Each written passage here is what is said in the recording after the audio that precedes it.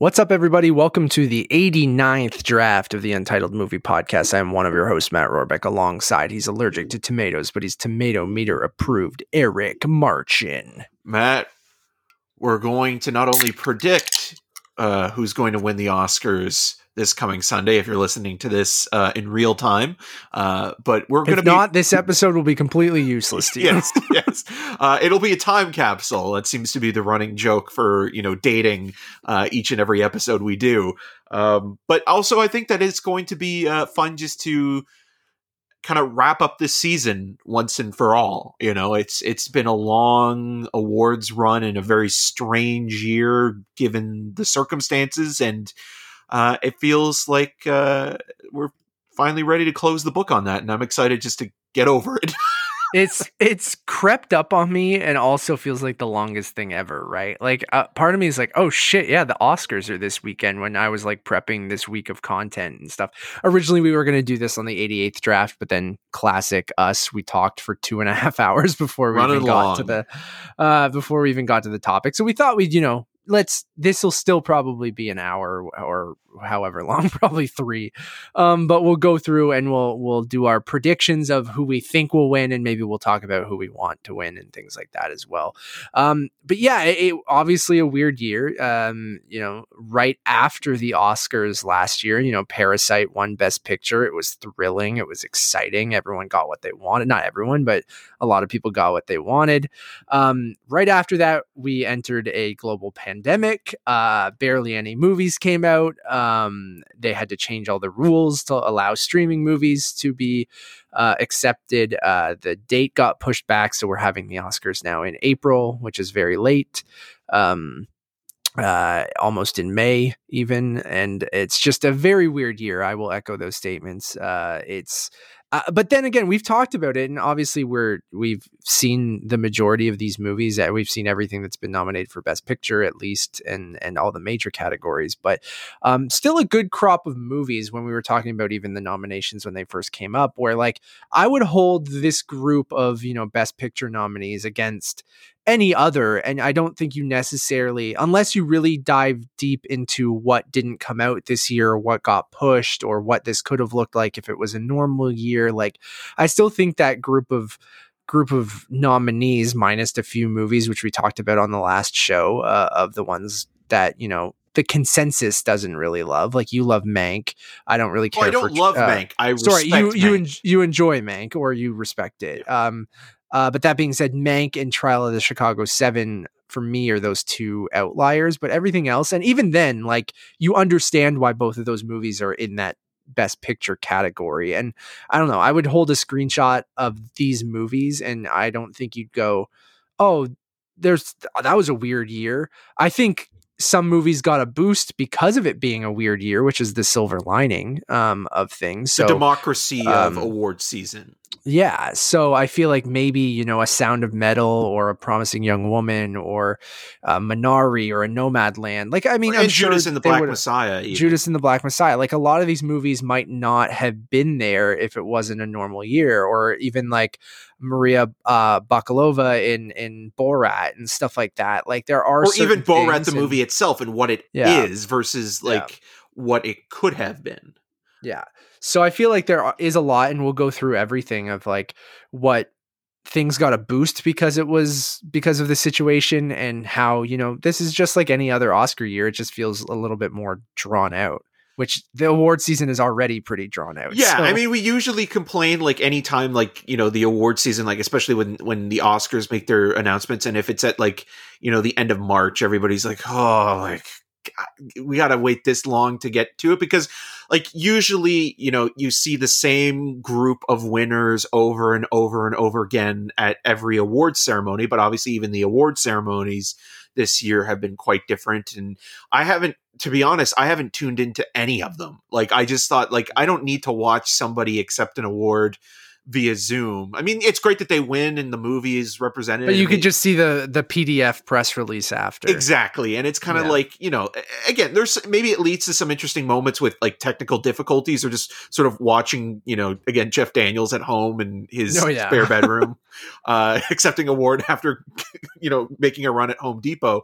But Jason Sudeikis' hoodie is always a one for me. Yeah. But overall, like it's an award season I haven't really been invested in, and maybe I have been somewhat apathetic towards it. I mean, award season in general is silly because, what constitutes as the best film of the year, even when it is a movie like Parasite that wins Best Picture, which is great, but at the same time, it's like ultimately it doesn't really matter. It's just fascinating to talk about it in terms of almost like a sports mentality or, the way I still think it's fun. I'll stand it's by. Fun. No, but that's what I mean. Like, it's fun to have these conversations. But don't take it too seriously. Yeah, and see what gets nominated or see like what tracks. Like, I always find that that's interesting as well. Like, what is considered awards worthy and what is not considered awards worthy, and how does that work? And like, what dictates that? And how does, a film make that journey from, critical acclaim to awards and prestige? Like, it's always fascinating how that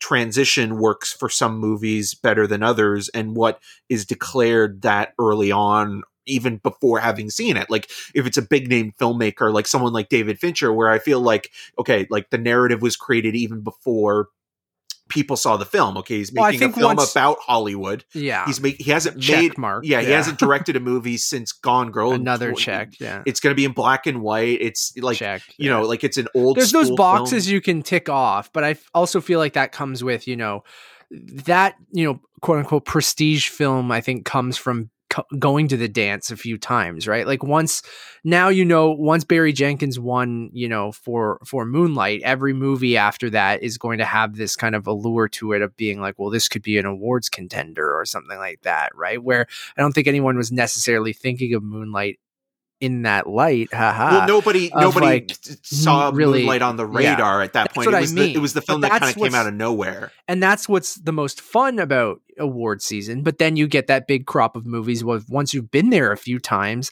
then there are those expectations that you are making a movie that could potentially be an Oscar contender because you've either been nominated for Best Director, or you have these actors that have won multiple Oscars or things like that. Or like you said, it's about either how the movie was made, or who is in it, or what the movie's about, right? Like if a movie's about Hollywood and it comes out near the end of the year, then you're probably going like, that could be an Oscar contender. If it's, got an interesting production design to it, when it comes to, the overall kind of everyone involved, then, it's probably going to be there. And if it's black and white or the 4x3 stuff, or the, some sort of not gimmick, I don't want to use the word, but a lot of times for Oscar baity stuff, it is a gimmick in it. Or it feels like it's a novelty again if it hasn't been used in such a long time, right? Like the idea of doing like 4x3 now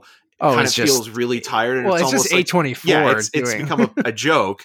But when it was first kind of happening again, like people were really excited about it because it's something like it's a choice to make. But now like you're even seeing people like Zack Snyder do it for his director's cut of Justice League, and you're just kind of like, okay, well now he's using it. Now it doesn't have the same kind of like cachet or meaning anymore. But weirdly, it's like attributed to a bigger thing with the IMAX aspect ratio, but because it came out on HBO Max, it was a video viewing experience, so it didn't really make sense to be that. Unless you have a tube TV, which you wouldn't notice. It looks like you're just being pretentious. And then, I mean, I love A24, but we would poke fun at them being like, you shoot your movie in 4x3, someone at A24 is running to your front door with not a dump truck of money, but like a small van. You're going to get distribution. Yeah.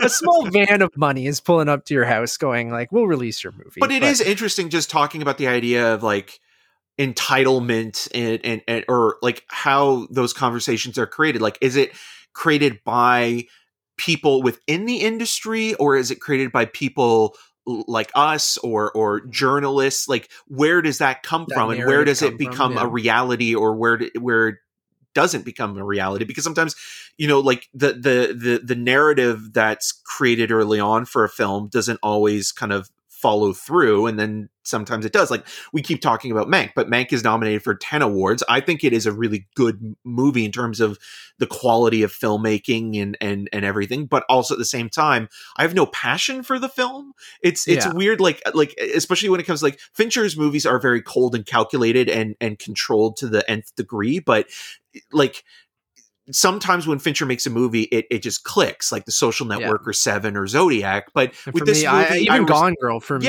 which didn't really. But there was a bite to those movies, where this is almost like, I respect the form more so than anything else, but I'm not passionate for it. And for it to get 10 nominations, partly a lot of it is craft, but 10 nominations, and like, and again, I kind of actually do feel a little bit bad for Gary Oldman, in the sense it's like, Gary Oldman being nominated for actor in a leading role over someone like Delroy Lindo for Da 5 Blood sucks, but it's not Gary Oldman's fault that he was nominated, because, ultimately there are other people voting for him and watching the movie or not watching the movie or not watching Da 5 Bloods. And who knows if Gary Oldman actually took someone else's spot. It might have been Steven Yeun who took that fifth spot, or like, there's nobody has an ownership over the spots, like the nominees themselves. When they get nominated because the votes tally up. It's not because, like,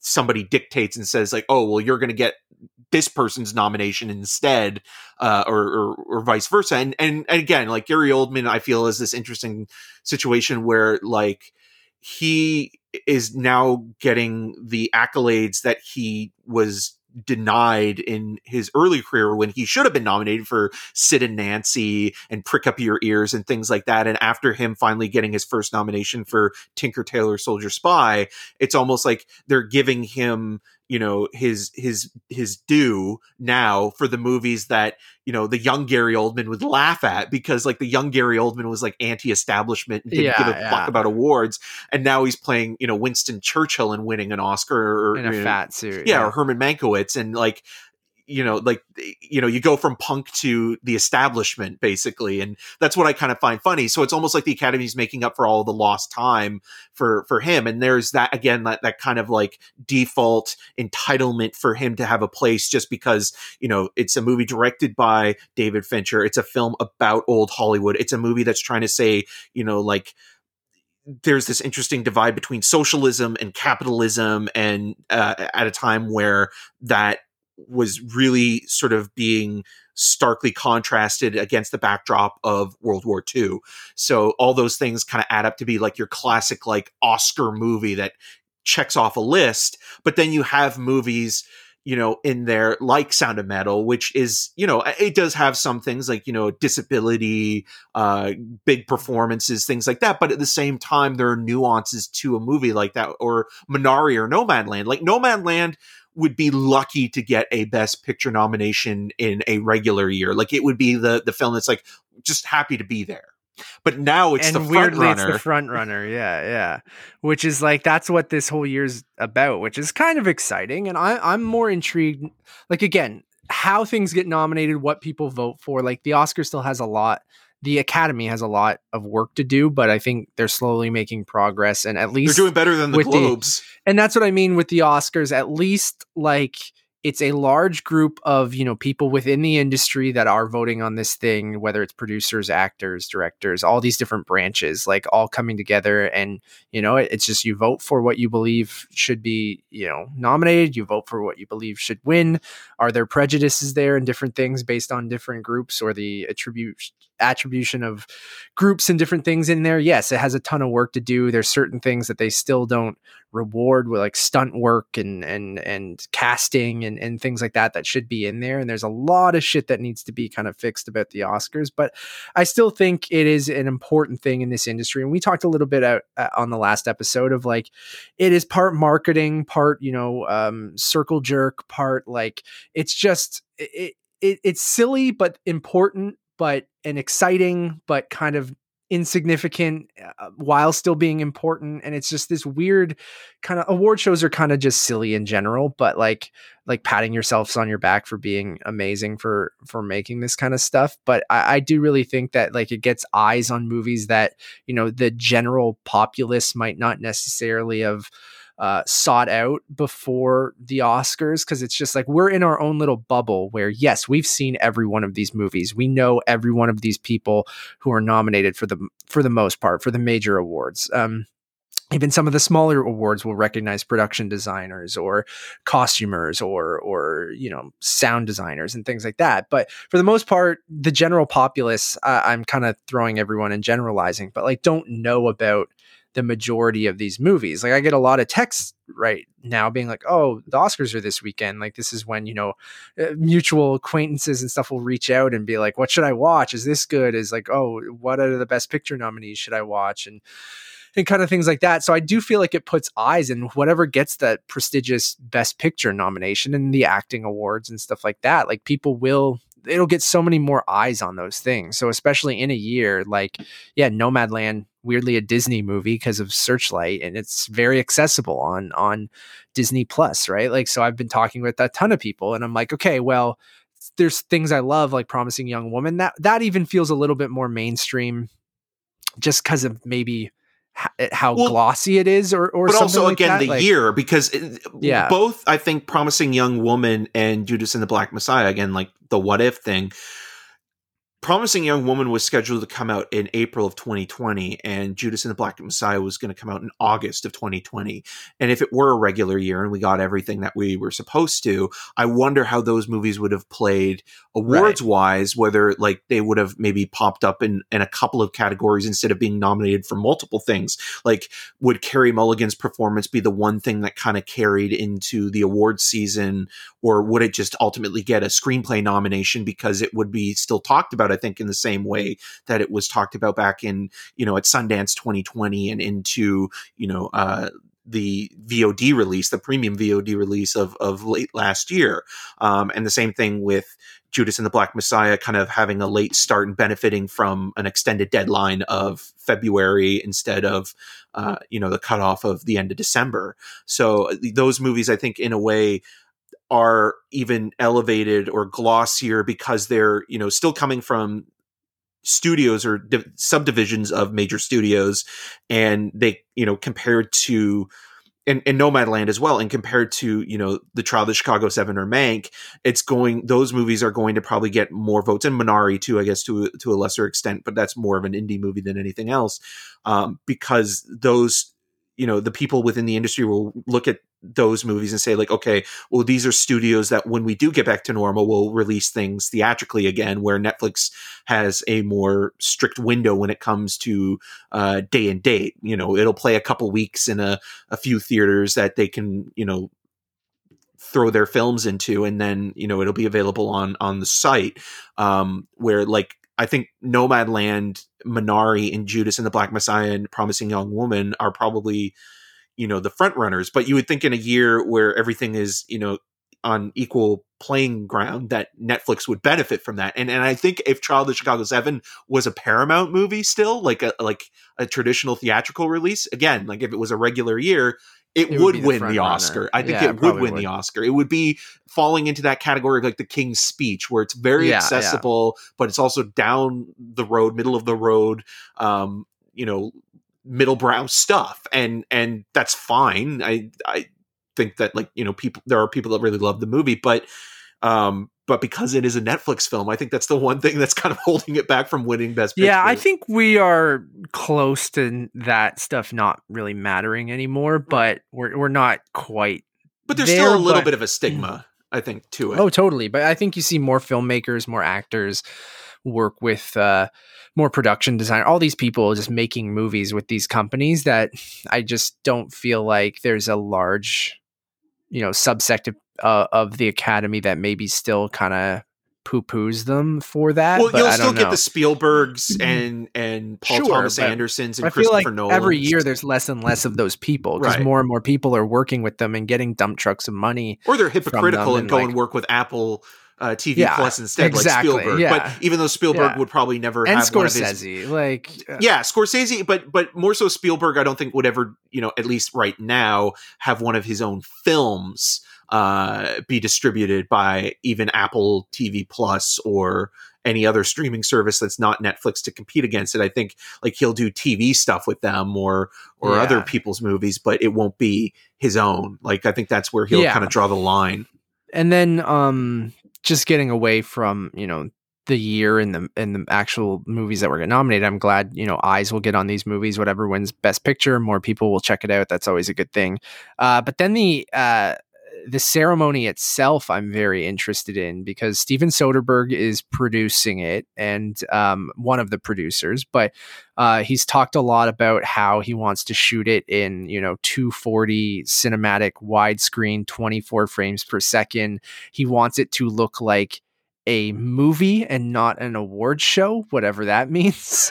And it's taking place at multiple locations. So the main one being Union Station in Los Angeles. So a beautiful Art Deco kind of location where people will be, they'll be all spread out and things like that. They said everyone will be tested. It'll be like basically like if you were going on to a movie set, you had to be tested in the same way and things like that. So, and to an accepted award, you have to go to one of their in-person locations. So they'll have multiple ones. So LA, New York, London, Paris, I think maybe, or there's going to be a couple places in Europe and a couple places in North America because there are people who probably are shooting in Europe and things like that or don't want to make the trip.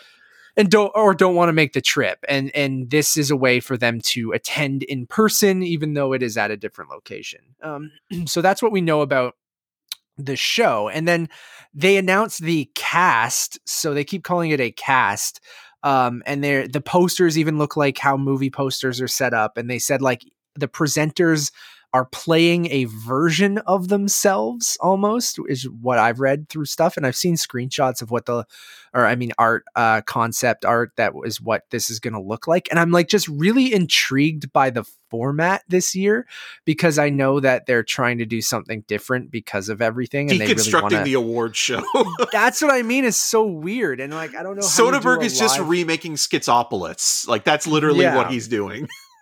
And that just sounds wild to me. And I have no idea what that looks like. And he's like, oh yeah, we're going to be shooting, shoulder over the shoulder stuff. And we wanted to make like steady cam stuff. And we wanted to make it look like a movie. And all the people are, when they present the awards, it's not like just going up on a stage and reading off a teleprompter. Like they're acting, playing versions of themselves. And I'm like, I have no idea what that looks like. And the other thing they talked about was that he doesn't want to play people off with music. Like he wants to give a lot of time for, because there's no one hosting again, right? Like It's just right. So he wants to give a lot of time for the speeches, and they've encouraged people to, if you win, to say something very heartfelt and meaningful, and take your time and say it. So like, and so I'm very intrigued of how this is all going to play out, especially in a live format, and if it will be cool or if it'll be like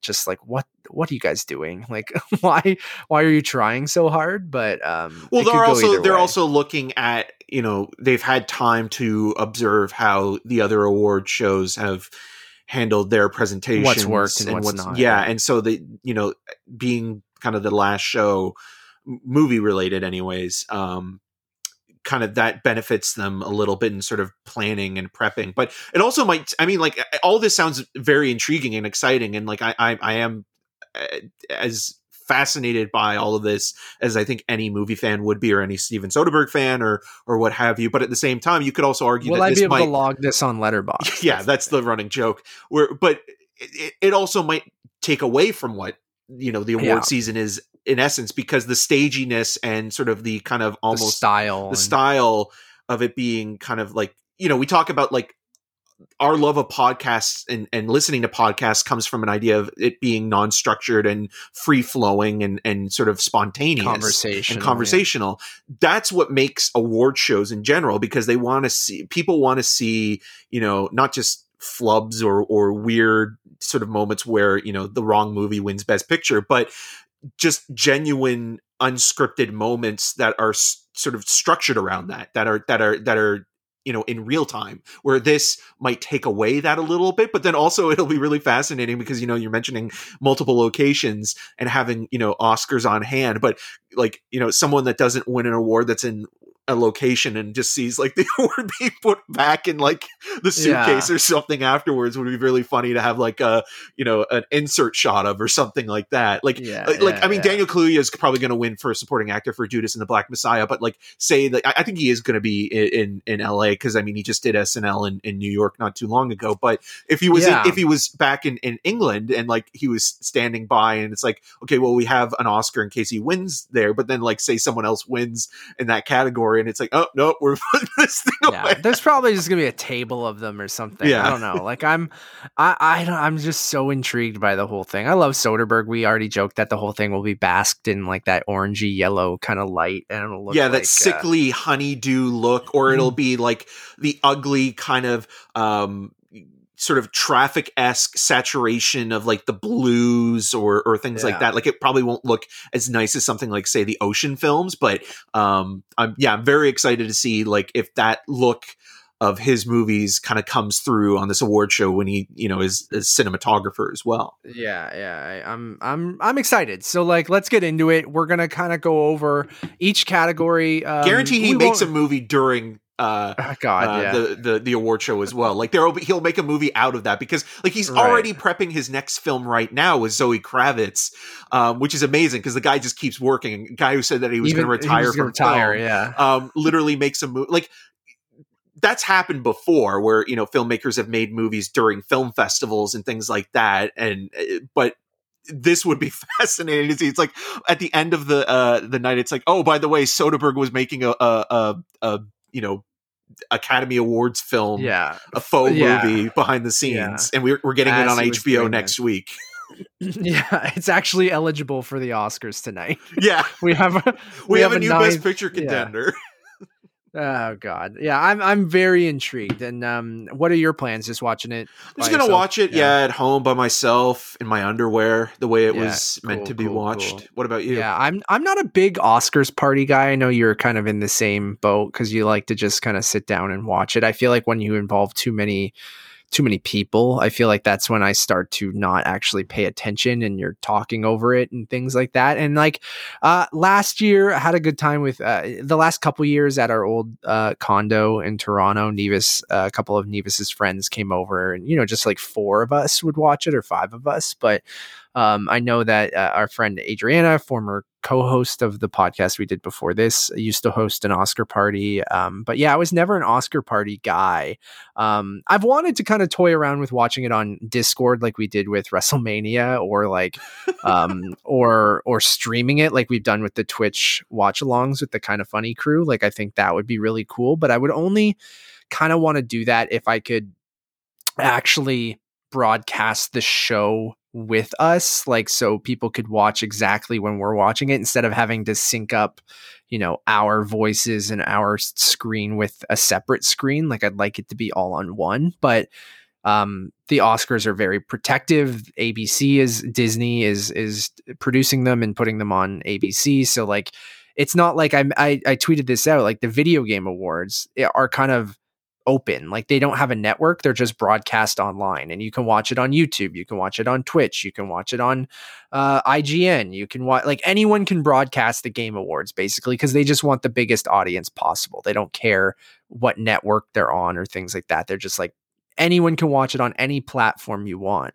And I would love for us to get to that point, but I feel like it's too much of a money maker that these networks will pay to, even though award show which is one of the reasons they're probably trying something different this year, is the viewership keeps going down and down. But even when big movies get nominated, it still goes down because you think like that's part of like that was a conversation a couple years ago that people were sort of focused on the idea that ABC or Disney was having some influence on Academy members voting for more populist films just for the sake of viewership, not necessarily just Disney movies being nominated, but like the idea of voting for a blockbuster, popular Oscar that they were going to put in. Yeah. Right? Like and that's so again, like it's, I mean, thankfully it's been debunked, but like, God, remember that? And everyone's like, what qualifies for that? yeah, like Fast and the Furious, Vin Diesel's finally winning that Oscar for Fast and Furious. What are the rules for best? Like, you're going, you know, fuck you stunt people, fuck you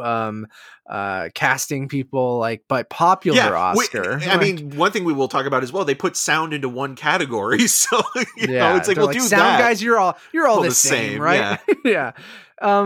But popular Oscar, and we won't give you any rules of what qualifies for that and doesn't qualify for regular stuff. So again, that goes back into, there's lots of things that they need to fix, and they're toying with things to get more people to watch. And I think that's a mixture of, you know, I think linear television, like, yeah, the Super Bowl still gets good, you know, viewership or whatever. But like, I could see a future, man, where the Oscars are weirdly on an Amazon Prime or a Netflix, or like as the broadcaster, right? Just because that's going to have your widest audience of I'm shocked that Disney doesn't go, oh, you can also watch it on Disney Plus, like live or something like that. Like I get that you still want to sell people, you know, linear television subscriptions and things like that, but like that's slowly dying, and people don't necessarily watch a lot of live TV anymore. Whether Unless it's sports. You know, sports is the only live thing, and I get award shows are, you know, you very much want to watch them live too, because you don't necessarily want to watch a recording of something that's, you know,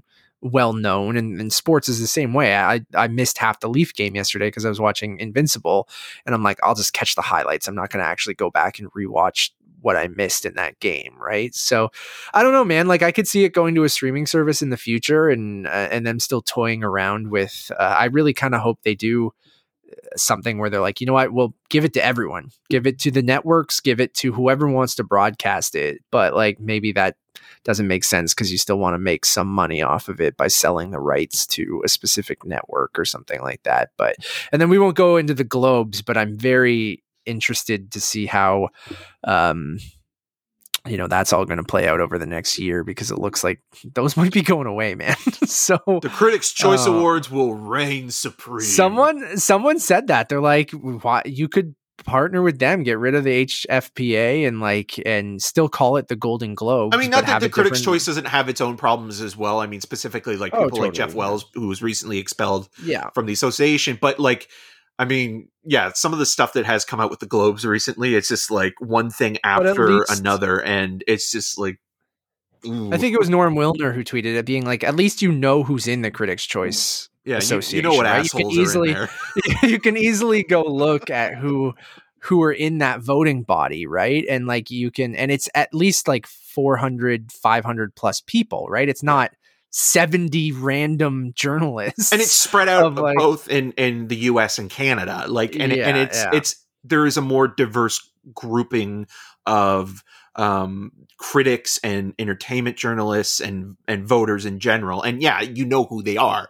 You know, they're not. It's not anonymous. There's transparency there of going, here's who it is. Here's like, it's a good amount of people. Like, I don't think 70 random people should be voting on anything, let alone like being the people who are like, here's the second biggest movie awards and television awards. And, because when they do, you get Emily in Paris being nominated for everything. Yeah, I don't know. All right, let's. But then again, I also think that like I just being a voter and having voted in the past for the Critics' Choice, I think the one thing that they do need to change a little bit is how many nominees per category, because I think like it needs to be 5. Yeah, strictly 5. When you get like 7 or 8 nominees in one category, it defeats the purpose. They are going back to that, aren't they? Or no? The Critics' Choice 5?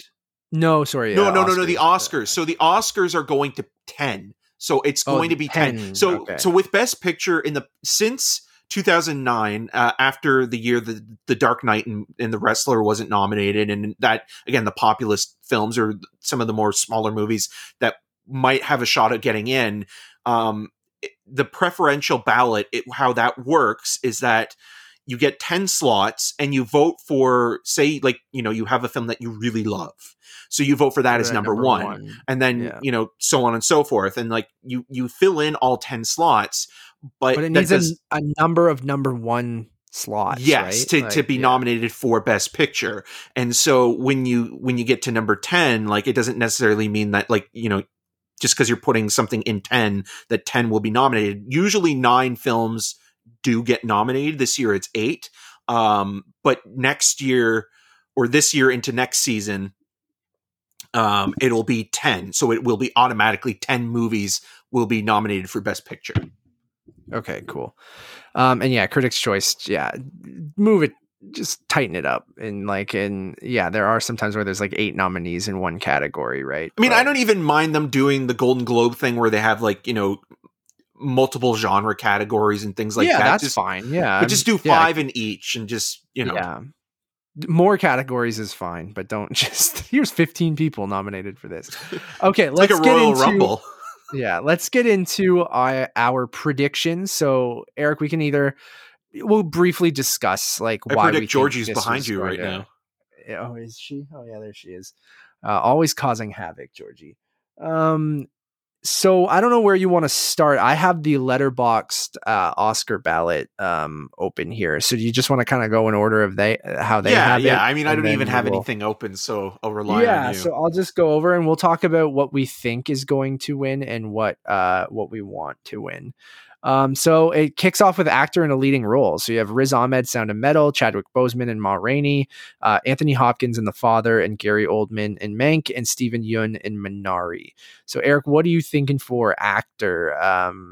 Do you think they give it to Boseman posthumously, or do they go with someone like Anthony Hopkins? Or well, it seems like that's where it's kind of come down to, and this season so far. Like there's been the Spirit Awards the other day gave Riz Ahmed the acting Best Actor award, which is nice. Who's my personal pick, so I'll just squash that right there. Who should win?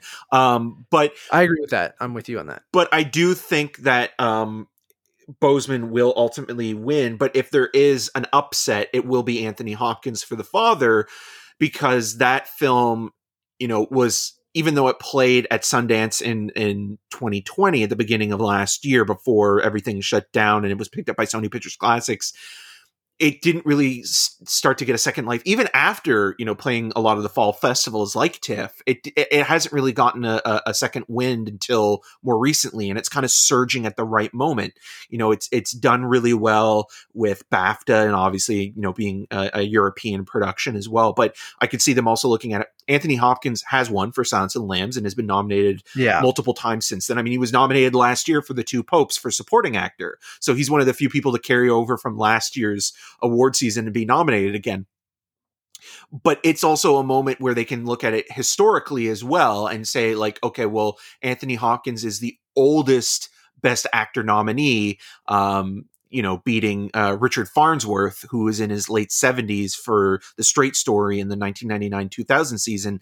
And so that could also be kind of a factor in creating that narrative of being like, okay, well, Anthony Hopkins is 83. He hasn't won since The Silence of the Lambs. A lot of people, including myself, and I think you would agree as well, this is one of his finest performances, and it's a very emotionally devastating role. So that could all kind of factor in where, like, and also the idea that both of these films, Ma Rainey and The Father, are based on stage plays, and one of those stage plays takes that and turns it into something far different from your typical sort of stage to screen adaptation, with Ma Rainey kind of being very traditional and straight and actor focused. And there's nothing wrong with that. I think Chadwick Boseman is very good. And I think, even if he had not passed away, I think he probably would be in contention and be nominated.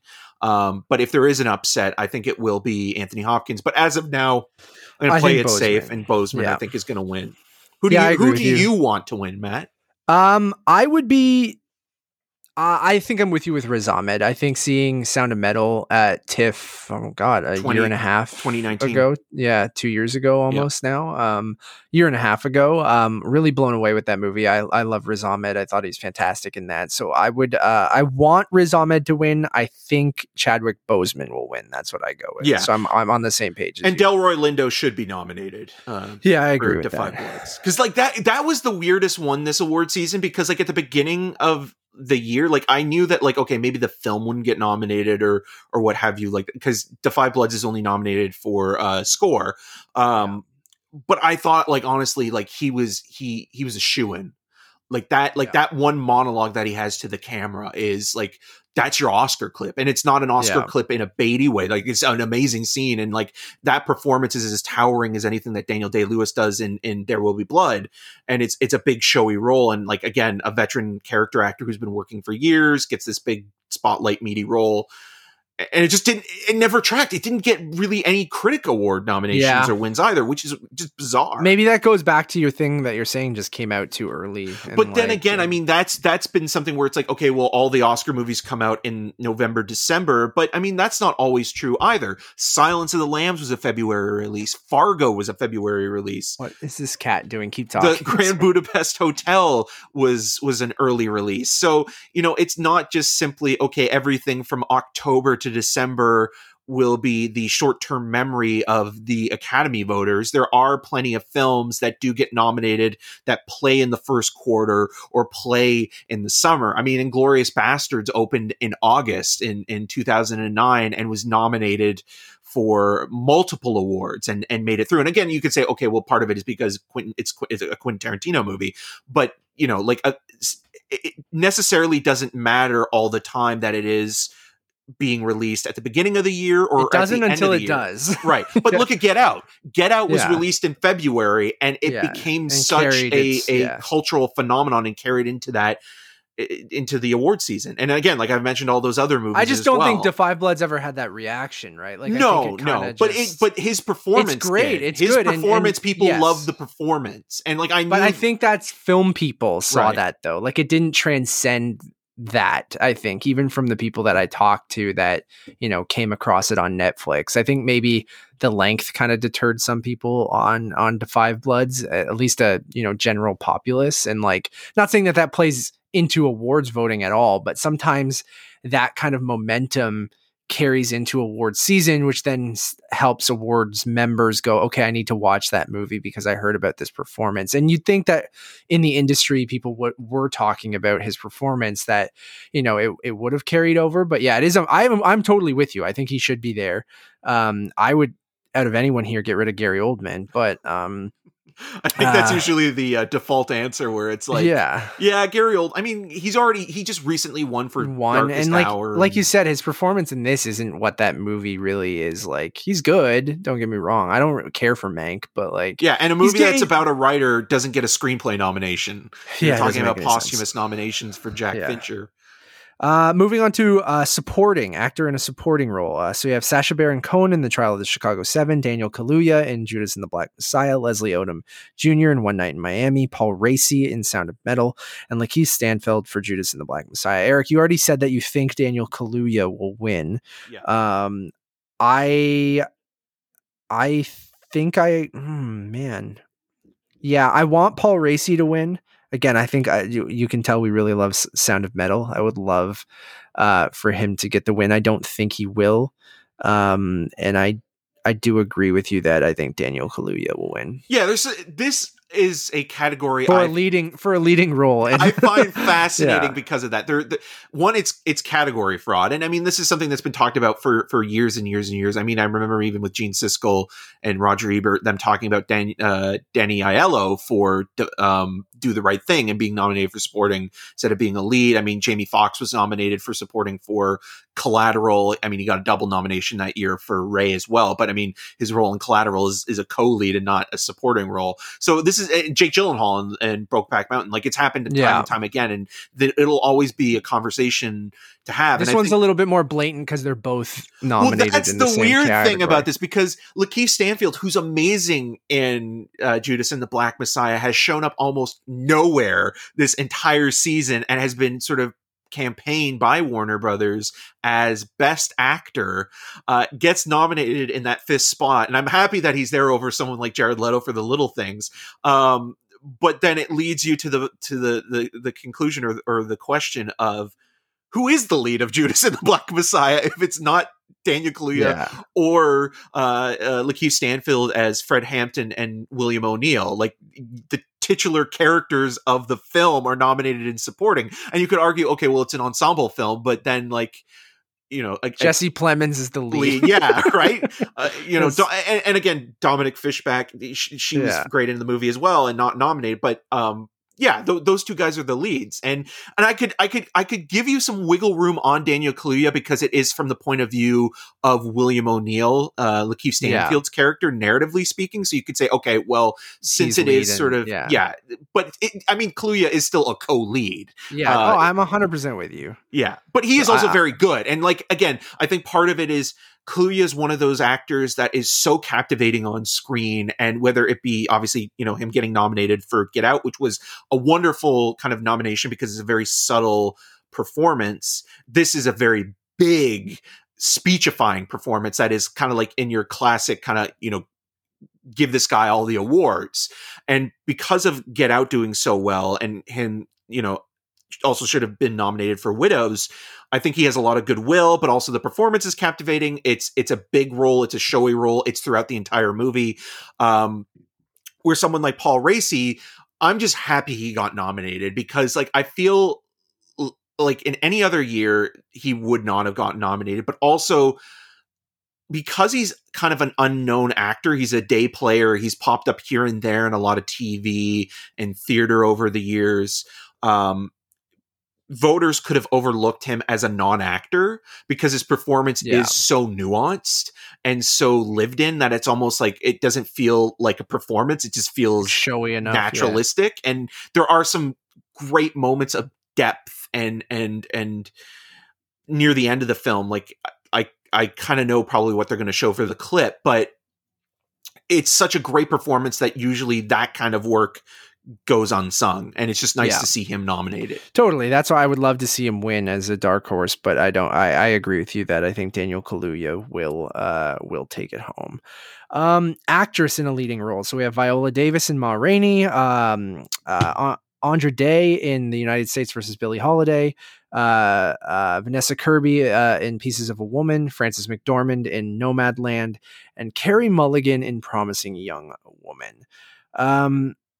A lot of great contenders here. I will kick it off of saying I want Carey Mulligan to win, and I think Carey Mulligan will win.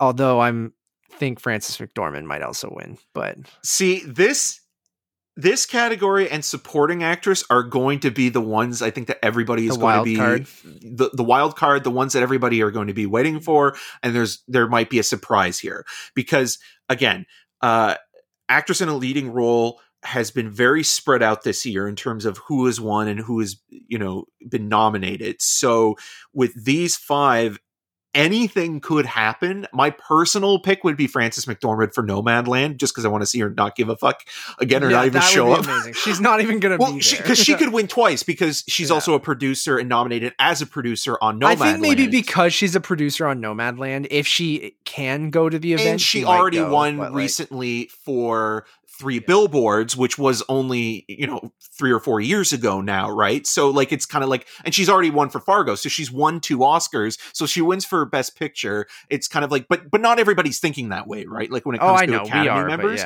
But yeah, so looking at this, I honestly don't feel safe with almost picking anybody because I could even make a really good argument, and a lot of people are saying Andra Day for the United States versus Billie Holiday could end up winning because she didn't get nominated.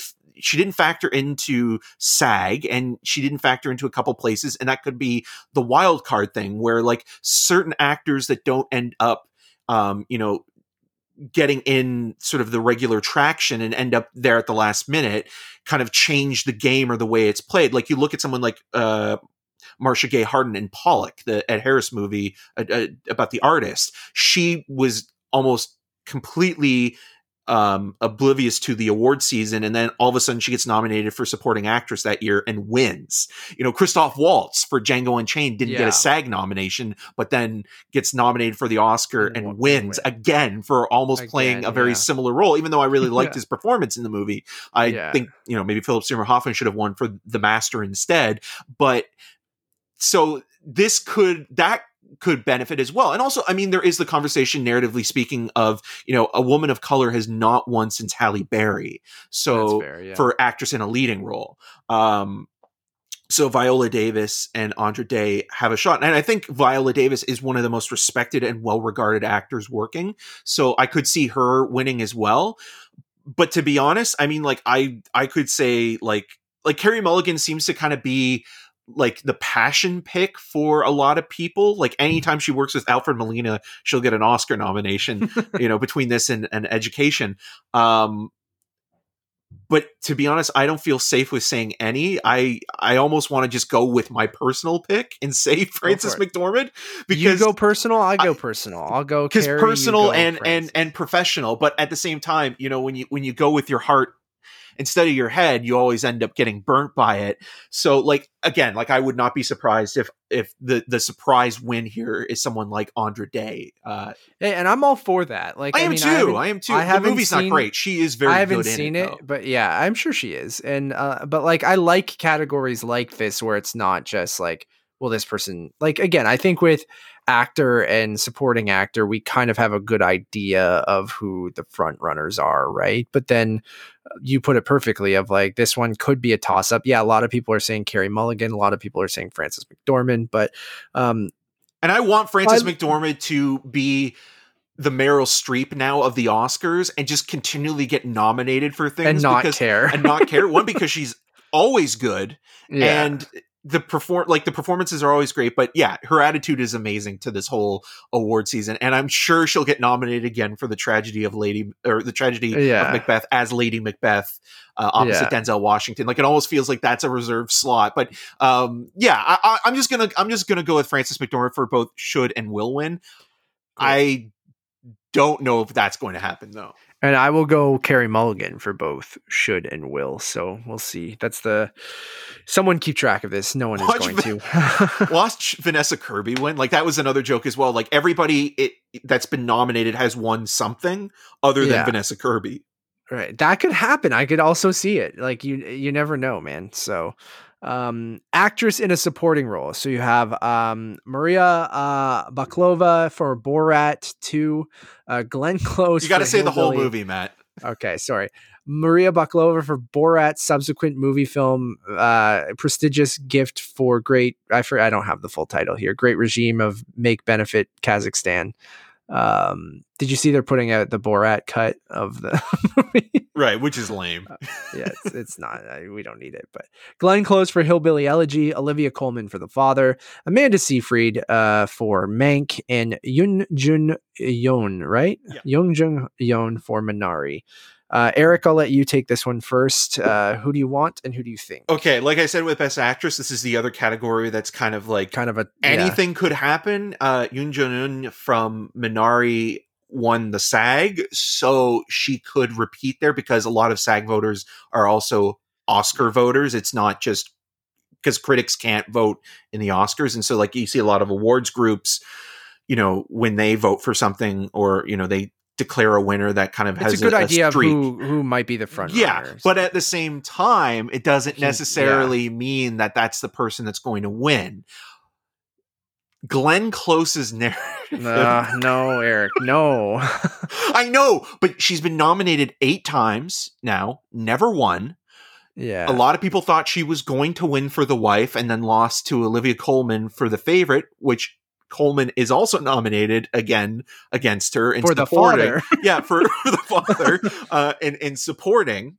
So, I mean, even that would be weirdly funny to watch because like it would almost be like the Annette Bening, Hilary Swank thing where Hilary Swank won for Boys Don't Cry in 99, 2000 and beat Annette Bening, who was in American Beauty. And then Hilary Swank won for $1 Million Baby and beat Annette Bening for Being Julia. So it almost could be like that situation again. And again, these are narratives that are created. There's no real rivalry between these two or anything like that. It's just like fun to kind of be like, create like, again, the sports mentality. But there's no way she wins for this. I just can't. I can't. Dude, she already got a nomination, so that's and again, like she is well respected, has been working in the industry. I love Glenn Close. I do too, and I agree with you 100% that it's and especially like with the author of this book kind of spouting the crap he is right now on I haven't Fox even seen News. That. Oh yeah, he's really? working overtime. So I could see it being again like this entitlement thing, not that Glenn Close feels entitled, but almost like the narrative of being like, well, this might be the last time we can give her a competitive Oscar, right? You know, Yeah. like this might be the not that it necessarily is, but like she's been nominated 8 times before. She's the most nominated actor never to have won. You know, it just feels like, okay, that's there. But at the same time, it's a shitty movie, Yeah. but it's also been nominated for makeup. So it shows you that, you know, people did watch the film. Unfortunately. So what's your should and what's your will? I want to go with Yoon Jun Yoon for Minari for should. Should. And I want to go for would as well. But again, I would not be surprised if Glenn Close. So you're not officially saying Close. You're saying no. I'm saying Yoon Jun Yoon for Minari. But again, if there's going to be like that upset, and I don't even think it's going to be an upset because of all those factors I told you about, where it's like, yeah, Glenn Close probably will win that just because. God, I hope not. I'm going to go for should. I would love to see Maria Bakalova for Borat just because I think that's funny. And I think she's really good in the movie. But like, I would also just funny vote. You know, yeah, someone for Borat winning a Best Supporting Actress. I think she's genuinely great in the movie. And I think she's well deserving of her nomination and possibly win. But I don't think she will win. I would want her to win. And I think Yoo Jun Yoon from Minari, I think will win. That's my prediction as well. Yeah, and I also want to quickly just say that I think that, like, you know, I've talked about Mank being a well-respected and well-made movie that's not necessarily there's a lot of passion about. The one thing I do feel passionate about this movie is Amanda Seyfried's performance. I think she's really, really good in the film. And I also think that, like, she is kind of underrated or taken for granted because, like, you look at the stuff that she's as an actress in general. Yeah. Because the stuff that she's been doing in the last little bit, with the exception of that horrible dog movie that Kevin Costner did the voice for, like, she's been working with people like Paul Schrader for First Reformed, you know, David Lynch and Twin Peaks: The Return. She's picking interesting stuff in between some of the more studio mainstream movies like Mamma Mia and The Art of, you know, Racing or whatever it was called. And so, like, I'm just happy that she, you know, finally broke in because she's always good. Like, even in crap, she's always reliable and consistently just a really strong screen presence. So it's just nice to see another Mean Girl get nominated and oh wow, yeah. Cool. Moving on to animated feature film, we have Onward, Over the Moon, a Shaun the Sheep movie, Farmageddon, Soul, and Wolfwalkers. I'll kick it off really quickly. Should and will be Soul. Although I do think a lot of people do love Wolfwalkers, but I still think that, you know, that Pixar that Disney machine is working it's too powerful. They always like if Pixar has a movie, it's usually winning, and Soul is an incredible movie. Wolfwalkers, I was a little bit more mixed on. I know some people really, really love it. I'm all for not just, you know, if Pixar has a movie, just or Disney having a monopoly. Of just handing them the animated Oscar. Like, I like when they don't win, but for something like Soul, I think is a great movie. I think that they deserve and should and will win the best animated Oscar for Soul. Yeah, I completely agree with you. Like, I actually like Wolfwalkers maybe a little bit more than you, and I think it's just a well-made little movie that kind of feels like something that, I mean, Soul is as well, but like Wolfwalkers is just like this weird, like, when you think of independent animated movies, it's such a novelty to think of still. Yeah. Where, like, yeah, when you think animated movies and you think Disney movies, you think of, like, you know, the machines and like the animators kind of like all working in sort of unison to create something, and it's almost like a factory kind of situation. Where with like Wolfwalkers, it's almost like somebody in like or like even with the Studio Ghibli stuff, like somebody in a little studio like took painstaking time to like, you know, detail every single animation cell and frame and you know, really, you know, lost like 10 years of their lives making this movie because they were so stressed out doing it. And I love that about Wolfwalkers because it's very much like a very tactile film in that way. But Soul, I just think, is such a transcendent movie for Pixar, and it was a reminder of why Pixar is who they are and why they're the best of the best. So yeah, I mean, like I love when something like Spirit Away, wins an award or something like that. Same, yeah. Like if it was just Onward that was the Pixar movie this year, I'd be like, absolutely give it to Wolfwalkers yeah, or something. but when something else. like Big Hero 6 wins against like, How to Train Your Dragon and you're like, it's right there, like yeah, I don't think it should just be like, well, Pixar's here, let's give them automatic, an Oscar, right? Like give it to Shrek. Like I'm curious, the embargo's up so we can talk about it, but like the Mitchells versus the Machines next year, like I talked about in our review and just in general that like I really do think Sony, and seeing Spider-Verse win was great, right? Like I don't know what Disney movie they were up against, I forget, but last year. No, 2 years ago, right? Yeah, I forget, but they won. Anyways, which is great. And I think that Sony Pictures Animation moving forward, I think can really like with their animation style and the storytelling that we got in something like Mitchell's versus the Machines. Like I know this year we have Luca. I know there's what other animated movies we have coming from Disney. Luca's the big Pixar one, right? Yeah, there's a couple Disney Animation Studio movies that are coming later in the year. There's that. Oh God, it's but there's also something like Flea, which we saw at Sundance, which also could get nominated for animated feature. And I would love that to get in there, at least get a nomination. That would be really cool. So like, I think that, you're starting to see other studios. I know, Blue Sky is now defunct. It's part of Disney. Laika has done well. Laika has done the last well little bit. So DreamWorks, like you said, with How to Train Your Dragon, it would always get a nomination. You get the big heavy hitters getting a nomination, but I'd be curious to see. I mean, that was great when it was. That was great too. Yeah. But I'm really curious with Mitchell's versus the Machines. It's too early to say, even though we're a third through the year. Like we haven't. But you know what though, the animation, because there's not as many animated movies produced in a year, you can usually kind of get like, okay, well, the Mitchells versus the Machines, I think, will be nominated unless Luca will probably be there unless it's like totally underwhelming. But even then, it probably will be there because it's almost like again a reserved spot for the obligatory Disney Pixar release, and probably at least 2 more slots will be open to whatever else Disney and DreamWorks or like Illumination. I keep forgetting about like the indie movies are the ones that I'm always most fascinated to see break through, and I think next year Flea could be a double nominee for documentary and animated feature, which will be very interesting. Which would be cool. Yeah. For cinematography, Judas and the Black Messiah, Mank, News of the World, Nomadland, and Trial of the Chicago 7. Eric, I went first last time, so you can. Shouldn't Willwood, Nomadland. I'm on the same page. I don't know if we need to go into detail, but that movie, it's in 4K on Disney Plus Star if you're in Canada.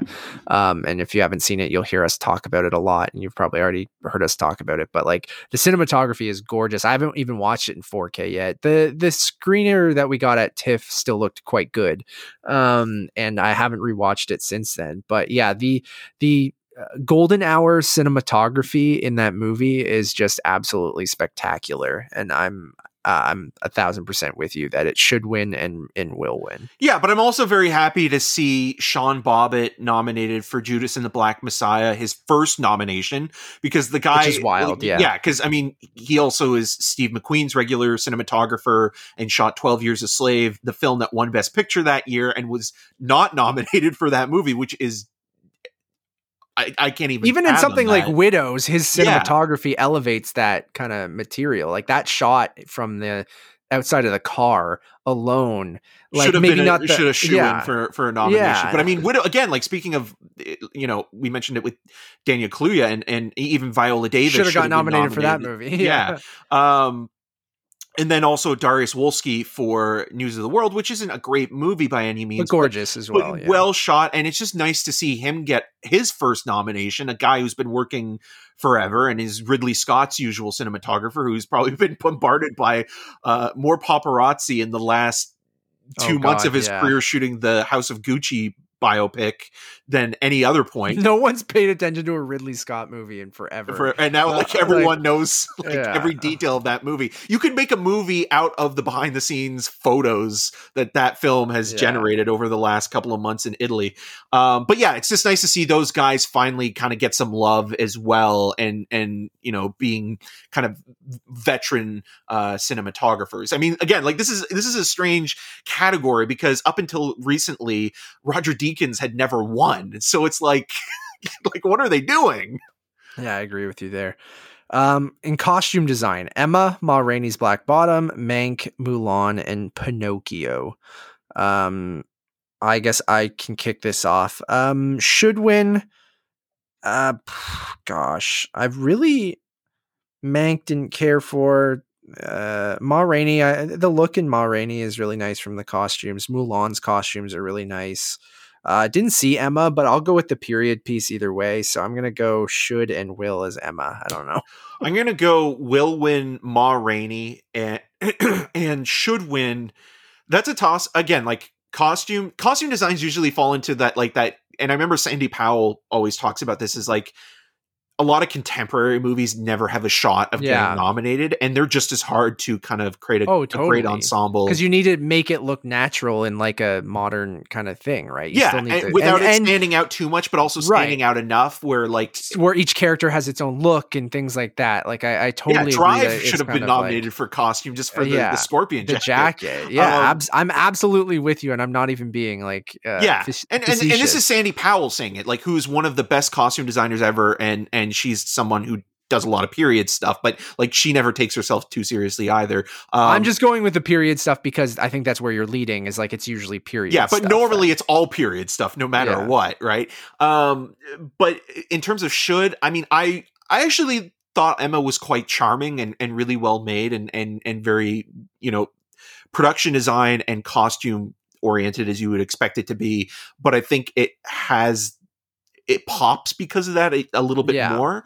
So I'll go with that. Like even more so than Mank. Like there's not like really like a piece of wardrobe that I can think of that's really stand out or and that's probably also partly because it's shot in, you know, in black and white. Where like Emma is so colorful and vibrant, and part of it is again in just the designs. So no, I get that. So for me, it was a toss up, but I'll just go Emma because I remember the trailer being very vibrant and elaborate. I'm basing this one on the trailer, guys. I am. I'm not voting. Okay, if I was voting, I'd fucking watch it. It's weird that like Anya Taylor-Joy has become this mega movie star in the last year or so because of Queen's Gambit, and like people are starting to go back. I mean, like people saw The Witch as well, but people now are starting to go back and even watch Emma now, or some of the other stuff that she's popped up in the last couple of years. It's wild what a Netflix show could do for you, right? Yeah, well, I gotta dig up my interview with her that I did for The Witch. So I interviewed, for people that don't know, I interviewed Robert Eggers and Anya Taylor-Joy for The Witch, and it was the year that Trump decided to run for president, and it was the last time I ever did an interview in the Trump hotel, but it was at the time when he made his announcement and offended half of the world and made that horrible speech about, you know, Mexicans, because they used to use the Trump hotel for all the time. So they were still using TIFF that year, but they ended up bringing everybody into the bar in the hotel instead of going into like one of the rooms. So I remember interviewing Anya Taylor-Joy and Robert Eggers in the bar that's connected or a part of the Trump hotel. And we were just talking there, and like, it was a weird experience, but she was very, very nice. And so is he. And it's just interesting that it's like, now she's this movie star that probably like, you know, that Joe Schmo film critic could not interview anymore. So yeah, exactly. No, I feel you on that. Directing. So we have Thomas Vinterberg for Another Round, David Fincher for Mank, Lee Isaac Chung for Minari, and Chloe Zhao for Nomadland, and Emerald Fennell for Promising Young Woman. I like this crop of people, this crop of nominees. It's awesome to see, two women nominated, more than one person of color nominated. And even Vinterberg sneaking in here is awesome. I remember that being which he's the surprise nominee, right? Yeah. So I don't think that he'll win. I forgot who went first last time. I think I did. So you go ahead of who you. Yeah, I'll just say should and will win Chloe Zhao. Like, I just think that she is. That movie is just so specific and well directed, and I think that that's a movie that she had to find 3 times. I mean, she's nominated for multiple categories for producing, directing, editing, and adapting the book that it's based on.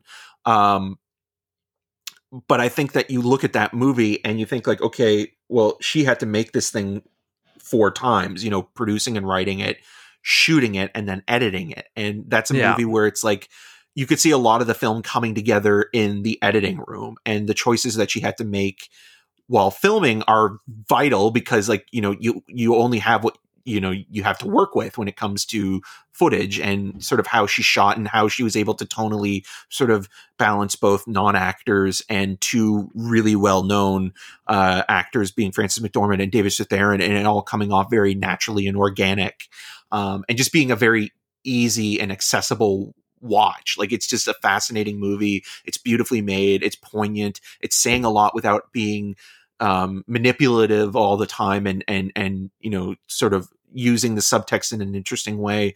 So yeah, like this is the version of Terrence Malick I want more of, you know. Yeah, I agree with you. I made that point when we did our original review, and it makes me even more excited about Eternals. Oh yeah, I know. I can't wait. And just the way she's talked about it, being like, oh, I shot it, you know, almost simultaneously with Nomadland. We use the same camera rig. We use the same kind of, you know, midnight hour or golden hour kind of cinematography. And like, I shot it similarly, like jumping back and forth. And I'm like, that's awesome. And like, I also appreciate, like you said, like, I think filmmaking obviously is a collaborative process. A lot of people go into making a movie. It's not just one person's vision and them through and through. Although I do appreciate, you know, on a smaller movie like this, even, but like even back, I remember being in school, and it's not that you're a control freak or anything, but you care about a project so much that you want to be involved in every aspect of it. And like, not a lot of directors are in that editing room with the editors, working with them constantly on it. But like, I like when people they're like, no, this is my thing. I'm taking it back to my house. I'm editing it myself, and like all that kind of stuff. Like, I like when that happens, or when a filmmaker kind of goes, you know what, I'm going to do basically this all on my own. Right. And even though someone like David Fincher is kind of like that as well, except he doesn't edit his movies, but he almost knows a little bit about every aspect of the production. Yeah. So that he knows what he's talking about and can have those conversations with everybody. And like, I mean, I don't know how controlling Chloe Zhao is, but like everything that we've learned about David Fincher, suggests that he is a control freak. There. Yeah, no, I don't necessarily think she's even a control freak. It just seems like someone who's just like almost, she's just like, no, I got it. It's cool. Like, more so like an easygoing kind of thing of being like, well, she I know knows what I she want. wants, like, and I'm like, oh, I can edit it at my house. I'll chill and just, 12 hours a day sit at my computer and edit it or whatever. Which that is something in itself where it's like, being an editor. Yeah. Editors, I have so much respect for, because I don't have the patience for it. I love watching movies, and I can watch a 3 or 4 hour film. I have no problem doing that. I mean, I fucking watched the Snyder Cut, and like, even though I didn't love the movie, I can sit there and watch it and find something in it, or just know that I'm seeing something that other people will be having a conversation about. But when it comes to the monotony and tinkering of putting together and constructing a scene and going over it again and again, watching the same clips and trimming and switching things up. And like, my uncle always told me, he's like, you should get into video editing. He's like, they're always looking for editors. It's like, it's tough because it is a tough job, because you're just sitting in a dark room for like, a long period of time every day. And like, but you're not always working on stuff that you want to work on. Like, my brother Kyle does a lot of corporate video editing. Right. And he's an editor as well. And like, when, I talk to him or I see him doing edits, and like, you can see sometimes where it's like, oh, this is grueling. Like, in terms when you're doing your own thing, like a Chloe Zhao making Nomadland, then sure, that's you're passionate about it. When you're just a gun for hire on something, then maybe it's a bit tougher of a job, right? I always liked video editing when I was in film school and in high school and stuff like that, because I for me it just gave me something to focus on, and like because I have my attention span, I drift a lot too, which is why longer movies are tougher for me and things like that. When I'm in a theater, it's great. That's why I miss the theaters so much, because I how strongly I feel about people using technology in movie theaters and stuff like that. So I like force myself to focus. But like I always liked video editing for that reason, of just like, because it was so meticulous and you're going over the same thing over and over again. And I feel like I'll look at the clock and like 5 hours have passed and I'm like, oh shit, okay, I've been editing for like 5 hours. I didn't even realize. And it's like a form of time travel for me. But like, that being said, let's move into film editing then. I'm going to skip a couple and we'll go back. So The Father, Nomadland, I agreed with you. I don't know if I said that, but Chloe Zhao should and will, even though Emerald Fennell, like I would love to see her. Don't think she has a chance. I love Promising Young Woman, but also just thinking about like the showiness of some of these movies. A lot of these movies are like, I mean, Promising Young Woman is more showy, probably film the showiest, yeah.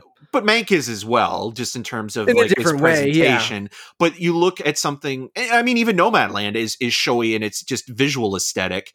But then you look at something like Minari, or even Another Round, where it's fascinating that this year the crop of nominees are all very distinctly, like they're different, like they don't feel the same. And I'm just happy that like Aaron Sorkin was not nominated. Yeah, I agree with that completely.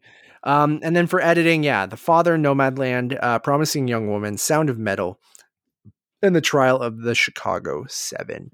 I will go should win The Father, will win. I'm gonna go The Father. Yeah, I mean, as much as I love Sound of Metal, also, and I think it's a really sharply made movie, in terms of its construction and how it flows. It is very organic for a pretty long movie, and it feels like you're not sitting there for 2.5 hours.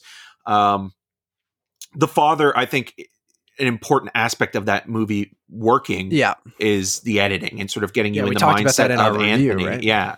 And experiencing what you can only sort of interpret through reading or analysis as what someone with dementia or Alzheimer's is going through, and then kind of twisting that and making it kind of not a thriller, but finding the horror of living with a disease like that and your brain deteriorating, and it really does do it in a way that's not exploitative and more empathetic. So yeah, I think The Father should win, and I think it probably will win just based on that. But I could also see them going with, again, Nomadland's a really well edited movie and constructed film, and but yeah, I think The Father is definitely the standout here. Yeah, I'd agree. Let's go back up to documentary feature. I'm going to lean on you a bit here, Eric. So we have Collective, Crip Camp, The Mole Agent, My Octopus Teacher, and Time. Well, Matt, I tweeted about this yesterday, and I have been absolutely dumbfounded by the response towards My Octopus Teacher. Because it's a really lovely, meditative, tranquil movie. No, I know that, but you know what though? Like, in some ways I actually kind of like that, because it's not like a social justice movie or something that's kind of very timely. Although weirdly, one of the movies I like the most is called Time in this category. But it's just weird that this like strange little character study is the film. Justice for Dick, man. Justice for Dick. We'll get there in a second, but like, it's just weird that this little sort of quirky Netflix movie about a guy who's kind of burnt out in life and ends up sort of forming this weird relationship with an octopus and diving, because he's a documentary filmmaker as well, has become the front runner. I would have sworn that both Collective and Time, which I think are the better movies, sort of a journalist procedural thriller that's sort of set in Romania and sort of exposes corruption both in the medical community and in the Romanian government, and then Time sort of exposing the prison industrial complex and racism within sort of the law system towards people of color, specifically people that are Black, and are done in such both a thrilling and powerfully sort of constructed way that watching those movies and you haven't been able to shake them. And then on top of that, Dick Johnson is dead, wasn't even nominated. That's my should have won. Like, I'm going off the board and saying should win. Dick Johnson is dead. I mean, like, there are other movies as well that I would love to have considered, like Bloody Nose, Empty Pockets, but that's a weird like hybrid that was thing. Never going to happen. No, that was never going to happen. Right? And even like, I know you didn't love the movie, but like David Byrne's American Utopia again kind of falls in this weird gray zone. It's like, is it really a documentary? You know, is it a concert film? That kind of thing. Like, does it qualify for that? It's a concert film. But in terms of like what should definitely have been there and should have been the front runner, Dick Johnson is dead. It's right there. Kristen Johnson is snubbed twice because Camera Person never even got nominated as well. And I'm like, what does she have to do? She's making some of the best movies, but this happens with this category. The films that are either critically praised by, you know, by journalists and the industry end up suffering the most, or the ones that are the most successful, because remember the Mr. Rogers doc didn't get nominated as well. This always happens where like the branch resents, you know, populist or critically acclaimed films and vote for the movies that are esoteric or weirdly just like, you know, their friends movies about, you know, government or something like that. And again, like a lot of like, I really liked Crip Camp as well, but like out of these 5 nominees that are there, I mean, I think the should win is Collective, followed up very closely by Time. But the will win is My Octopus Teacher. And the whole time this movie now has become a joke because everybody's like, oh, is this a weird movie about a guy who has like this weird like sexual fetish towards an octopus? And it's not that, but a lot of people have turned it into that, which makes it almost weirdly even more comical that this thing is going to win. Because like I remember people were like, oh dude, is this guy gonna fuck an octopus? Yeah. God, I haven't seen it yet, but again, it's a lovely little movie that's kind of it's sure not demanding. It's beautiful to watch on Netflix. It's gorgeous, but it's such a strange film that has gained the traction that it has. Like, I don't know why that like it fell onto this movie. Yeah. We're running a little long and I hate to do this, but do you have anything to say about all the shorts? No, I mean, like, I think the Oscar Isaac one will probably win the letter, but I'm just basing that because Oscar Isaac, I don't want to just be like, they're short films, so we're not going to talk about them, but I haven't watched any of them, so I can't really add to the conversation with anything. So I think let's just skip over the shorts and then keep going. That's the bathroom break. International feature film. So we have Another Round, Better Days, Collective, The Man Who Sold His Skin, and Quo Vadis Ada. I'm just going to go with should and will with Another Round just because it got in on Best Director. I know that's not always how it works. Like I know a lot of times they'll award something else because they didn't, X movie got a Best Picture nom or whatever. But I mean, last year with Parasite winning, it won international film, right? And then won Best Picture. So I'm going to go with Another Round for both. And is that because it's the only one I've seen? Yes. Well, Matt, I will go with Another Round will win, but I think Quo Vadis Ada should win, and that is a movie about the Bosnian conflict in the late 90s. Right, and, I remember. Yeah, it is one of the most harrowing and devastating films I saw last year, and it takes a lot out of you, but it's also one of the most kind of powerful movies and sort of how it stays with you after watching. And there's still scenes that I'm thinking about in terms of this mother who's an interpreter and working with the UN to, save this small village from, basically being slaughtered by this army coming in. And again, it's a hard watch. It asks a lot of you, but I also think it's a great movie. It's so well directed. It's so well acted. I kind of wish that film, went into other categories as well with directing and acting, but it's it's available now on VOD, and I highly recommend it. But I mean, I really loved Another Round as well, and I think like again, you know, the tragedy surrounding that story is really kind of bittersweet in terms of what Vinterberg was able to do with it. But I feel like Another Round is just a really fun, even though it is melancholy at times, movie, where I think this other one is I think Another Round is a movie I could watch more times, where Quo Vadis Ada, is just like, it just hits you. It hits you, and that mark stays. And also, I mean, like I have a personal connection because my dad was in Kosovo in the late 90s and worked for the UN, and having conversations with him about this movie afterwards was kind of important to me, because he's never really talked about his work with both Rwanda and Kosovo. So it kind of opened up that conversation as well. So there's a personal thing there as well to why I like that movie so much. Nice. Makeup and hairstyling. So we have Emma, Hillbilly Elegy, Ma Rainey's Black Bottom, Mank, and Pinocchio. So the same exact, no, not the exact same as costume design. You swap out Hillbilly Elegy for Mulan, or vice versa. Yeah. So will Hillbilly Elegy be this year's Suicide Squad? Yeah. Maybe. I think Ma Rainey's going to win. Yeah. Yeah, I'll give it to Ma Rainey as well. As for should and will. For should though, I don't know. I mean, I kind of liked Emma. I think it's well done with the period effects. I'm trying to think if there was like anything else that wasn't even nominated this past year for makeup. Promising Young Woman.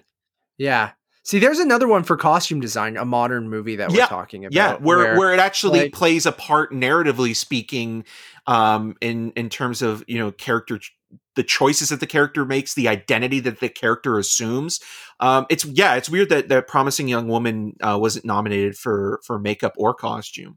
Yeah, I think that goes into your exact point earlier of being like, you know, too modern of a movie, where, you know, I think, you know, her character's costumes are very important to that character's like journey throughout that whole movie. And I feel like, and even how the men are dressed in the movie and just all that kind of stuff plays very much into it. And the same thing goes with makeup and the hair. But yeah, if you see with a lot of these things, it's either people, you know, who are drastically transformed, or period pieces and things like that. That's usually what gets nominated. So yeah, I'm kind of with you that Emma could easily win. I could see Hillbilly also winning. It could, dude. Like, again, can we make Amy Adams and Glenn Close look, you know, like old or drug addicts? Exactly. And that's sometimes what wins, right? And like, it's the most, right? Like, we always talk about this. It's the thing most, that is like, subtlety doesn't always come into play with, you know, Academy members or the Oscars in general. It's about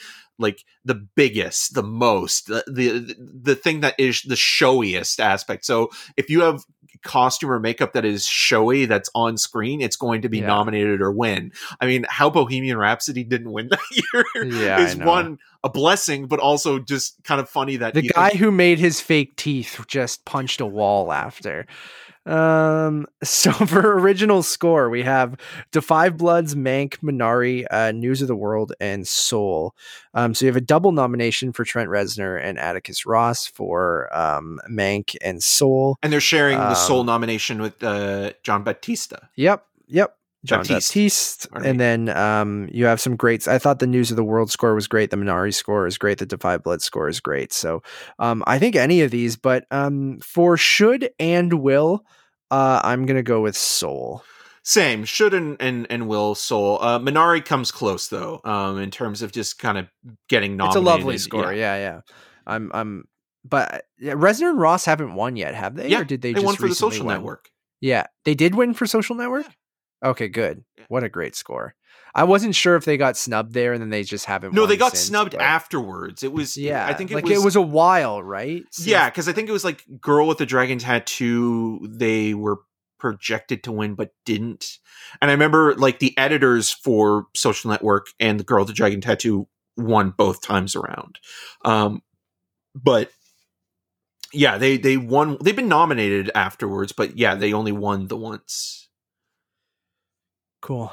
Yeah, I think Soul. Who would have it's thought Trent Reznor of Nine Inch Nails is an Oscar-winning composer? Yes. I want I to love fuck you that. like an animal. Yeah.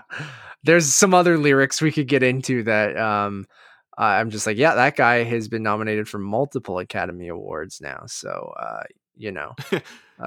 Trent He's Reznor, great. Randy Newman. I love his I love the transition into being, a film composer. Like anytime I see his name and Atticus Ross's pop up, I know it's probably going to be some sort of banger. And like the two scores they were nominated for couldn't be more different, right? Like I think that's so interesting. And they've shown that they don't only have one sound. I mean, everyone knows them for the synthy kind of like Nine Inch Nails sort of ish sounding kind of thing. But with Mank, I feel like they did something very classic with it that, also works, as much as I don't care about that movie, but doing like a mono soundtrack and then them doing a score with all period specific kind of instruments and stuff like that, and not real and kind of breaking from what they normally do. And even in Soul, sharing that with John Baptiste, who did a lot of the Earth stuff, right? And then a lot of the jazz arrangements. Yeah. So I think that's really cool, like collaborating. Like they've always done really interesting collaborations too. Like I know on that Leonardo DiCaprio global warming movie that they scored, they did it with Gustavo Santaolalla, who did the Last of Us score. So I sometimes throw that, even though I've never really watched that movie. But I think what was love before the score though. It was Before the Flood, right? Yeah. Was that what it was called? Yeah. But I'm like, oh, the composer of Last of Us teamed up with Trent Reznor and Atticus Ross. Gotta listen to that. Or even when they did the Halloween score remix with John Carpenter, I thought was awesome. And I honestly thought they would bring them in for the Halloween reboot. I know Carpenter came in and did the score for that, but like I thought that would have been a perfect pairing after they did that, remix of the Halloween theme, that they would have done a really, really great job there. But I mean, their Watchmen score is incredible. And like, so yeah, even when they're kind of like stuff that you maybe wouldn't necessarily associate with them, like doing, Patriots Day or Waves. Day score is great, or man. like, Waves the sparseness of Waves, or even, mid 90s. Like they are really, I was nervous that they might stretch themselves too thin, or their sound might become repetitive every time, that like, the same way that Danny Elfman has kind of become a parody of himself, where he was such a unique and then started talent. doing more and more generic stuff, Yeah. even though like, where that hasn't him happened yet, at least with Trent Reznor and Atticus with Ross. Elfman, you kind of wanted him to get away from it because he was doing the same thing. But then when he did get away from it, you're like, oh, he just kind of sounds. It's the most like, watered down, generic stuff ever, and he's just taking any job to just pay the bills or make money. It's not like, I kind of miss the early Tim Burton. Dun, dun, dun, dun, dun, yeah, like at least it was something interesting and unique, and now it's like, oh, that was scored by Danny Elfman? Yeah. 50 Shades of Grey was scored by Danny Elfman. It's so weird, yeah. It just randomly, when you see his name pop up, you're like, what? Why? Wow, I would not be able to tell you that was a Danny Elfman score. Original song. So we both said Soul, right? Yeah. Original song, Fight for You from Judas and the Black Messiah, Hear My Voice from The Trial of the Chicago 7, Husavik from Eurovision Song Contest, The Story of Fire Saga, IOC or Scene from The Life Ahead, and Speak Now from One Night in Miami. I'm going to go should win Ya Ya Ding Dong, and will win Speak Now from One Night in Miami. I will agree with that. I think that is come on, you nominate. I love that Husavik got a nomination. Like that's just ridiculous. Yeah, and like it's but Will going Ferrell to be was not nominated. Right, because he didn't perform. He didn't write or compose the lyrics, but he might perform it because they said they're being performed on the pre-show, right? Not during the ceremony, but like. Can you imagine Ya Ya Ding Dong? God, I wish that was the song that got nominated. If you were going to nominate one movie, I get why it's Husavik, and it's weird because they do nominate, like that branch does nominate kind of like goofy novelty songs, too, South Park and the Lego Movie and things like that. So they're not against. I mean, even them nominating Eurovision is almost like them having a good laugh. I mean, it's a fun song. It's a lovely song, but. Like it's the most actual Eurovision song in the movie, right? Yeah, but the Ya Ya Ding Dong song would have been an amazing. It's wide and long, man. Production design. The Father, Ma Rainey's Black Bottom, Mank, News of the World, and Tenant. You kick this off. I think I'm going to be on the same page I think as you. Should is The Father. I agree with you. I think yeah. the I'm not leaving my flat. The flat plays an important part in terms of the continuity and how it changes and how you observe it and how you're paying attention to what's going on in any one scene. I think it could actually win, but I could also see Ma Rainey winning. But I'm going to go with The Father for both should and will win. Although that could bite me in the ass because I think even Mank could be that weird one where it's the film this year that it's nominated for 10 Oscars, the most out of any film, but then wins none. I could honestly see that happening, or I could see it getting a couple of these, technical awards. Yeah, below the line craft stuff. Yeah. Yeah, like I could see it winning for this, but I will go should and would with The Father. Although I could even see something like Tenet surprising, but I think that'll come in with special effects later. The film that saved the industry. Yeah. Short film we'll skip because I haven't watched any of these animated films and the live action ones. You said the Oscar Isaac one is the one that you think will win. Just because it has Oscar Isaac in it. And that's, I know that's a shallow one, but like that's usually where it's like the ones with like a named movie star or. That's the one the voters will watch, right? Yeah. Like that sounds bad, but it's true. Best sound. Is this the first year it's lumped together, or was that last year? No, this is the first year. This year. So best sound. Fuck you, editors and designers, or whatever it was. Yeah. Foley can be lumped in with everything else. Or editors was the other one. So Greyhound, Mank, News of the World, Soul, and Sound of Metal.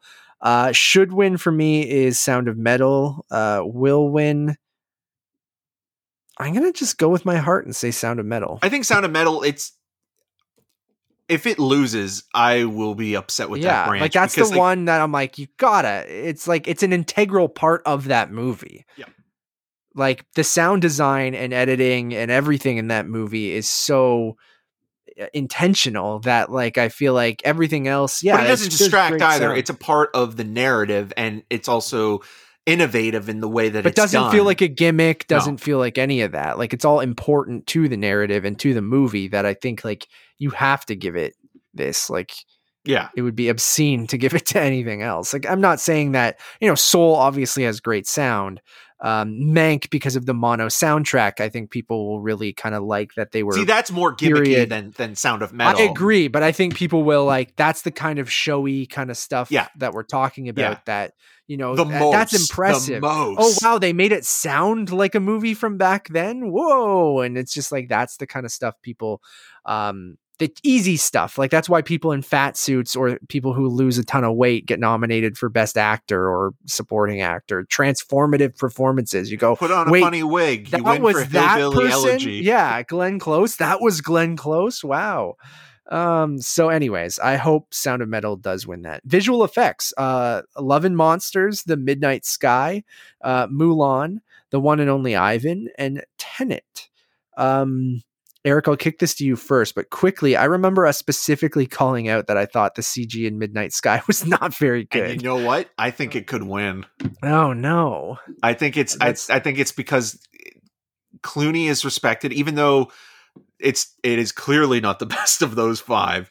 It probably is the fifth one, to be honest. Yeah, I would pick the one and only Ivan over The Midnight Sky, but I think it's because Clooney is so well loved, and the film, like, quote unquote, has like this emotional arc and is respected in that way, and could be its sort of victory there. I think should win. I mean, I really actually liked Love and Monsters. I would go should win with Love and Monsters just because of how much I enjoyed it. I don't necessarily think it has the best visual effects. No. But I think like I like that the creature design. It's creative, and it's interestingly used, and it does look really great for the modest budget that it has. Right, like I just feel like it's not Tenet, which had $200 million behind it and stuff like and that. Save the right? industry. Like, don't forget that. Yeah. Save the industry. For me, should win is Love and Monsters. Will win is Tenet, but and Tenet's weird because it's a lot of practical visual effects, right? Like, it's which I don't mind that either. Yeah. But like, I just have this weird feeling that the Midnight Sky will win because it's like, oh, we put the Aurora Borealis in one sequence, and like, yeah. But I thought like immediately all the like spaceship stuff and space in general, I'm like, this doesn't look super great. no, but it's And nominated. And then I think Tenet, because of a lot of the reverse kind of, time travel stuff, and like, even though a lot of the explosions and stuff are, very much practical, that like, I feel like if they're going to give Tenet anything, I feel like that's probably, I mean, it's only nominated for the two things, but I think that's where, luckily it wasn't nominated for best sound. Well, I mean, the interesting special effect in Tenet is that Robert Pattinson is not even a real person. They just kind of digitally added him in. He's completely computerized. Yeah. But the other one that I also find fascinating in both makeup and was it visual effects or something else was Pinocchio. It was in costume design and makeup. Yeah. That is a bizarre one to me, where it's like it's like that one movie that nobody saw gets nominated, and like no one knew existed. Yeah, and everybody thinks it's the other Roberto Benigni Pinocchio movie where he plays Pinocchio and not Geppetto. And then also, just quickly, I think another movie that kind of should have been nominated for editing an original screenplay is Palm Springs. I think that movie kind of like, it seems like perfect for those two categories. I know it's a bummer that Palm Springs didn't end up anywhere, and that, I mean, will lead right into screenplay. So let's go into original. Judas and the Black Messiah, Minari, Promising Young Woman, Sound of Metal, and Trial of the Chicago 7. And Palm Springs is something that they did do a hearty campaign for, but I just think maybe it was too slight. Maybe, I don't know, because of Andy Samberg and it's a comedy too. And it's high concept. It just never really carried further than kind of some of the smaller awards, right? Like, it won the Indie Spirit for best screen or first screenplay, or was it just like, So, which I do think is something the Oscars, like what we talked about with best stunts and best casting. I do like the idea of either a best first feature or best something like that. Yeah, because the DGA does that with directing and things like that, like best directorial debut or best narrative debut, because that's another weird thing as well, because like Sound of Metal is a weird one here because it is based on material that hasn't been published, but that was based on something that Derek Cinephronce was going to make with Metalhead, and then that project kind of fell through, and Darius Marder took elements of Metalhead and created Sound of Metal instead, and that's why Cinephronce gets, I mean, he's an executive producer, but he gets a story credit. But usually when that kind of stuff happens, they, whether it be Moonlight being based on an unproduced one-act play, or and that's where it gets tricky for me, based on a short, but the short was never meant to be distributed. It was meant to be sort of pitched to financiers to get the funding to for me the if feature. It's not a published thing, it should be an original. Like, if it's based on something that's been published or publicly available, then I feel like that's when it goes into adapted. But like, the rules, like you said, sometimes it falls into one or the other, and usually they go adapted if there is something that is pre-existing, even if you are adapting it off of something, even if it wasn't seen by people. Or if it wasn't made available to the public in any way. But then if it's a rewrite, right? So if they take elements from something but they're rewriting it into something else, is it adapted by that, or is it just a rewrite of that? So it's still an original thing. I think that's where Sound of Metal fell into that, right? Like, you kind of rewrote the entire thing and took little pieces of it, but you're not, I don't know, it's weird. But Palm Springs I would have loved to see here, but for me, should win for original screenplay. I'm going to say Promising Young Woman, and will win. I'm going to go with Promising Young Woman. Okay. Should win, Promising Young Woman, will win. I'm going to say Promising Young Woman, but I would not be surprised if Aaron Sorkin won here, because again, talk. Yep. I'm on the exact same page as you. I almost went will win with Trial, but I want to believe that they will. I think go, more you know people what? like talking about and actually have a passion for Promising Young Woman than Trial of the Chicago 7. Because again, like Trial of Chicago 7 is one of those movies where it feels like who really like loves this movie that much, and how many people do, where people like talking about Promising Young Woman even if they don't like the movie. Like Exactly. And I feel like it has such a I don't know, because I go back to the flashier kind of thing, or like the more intriguing kind of premise of it all. I'm not saying like Trial of the Chicago 7, a very important moment of history, and Sorkin, a great writer.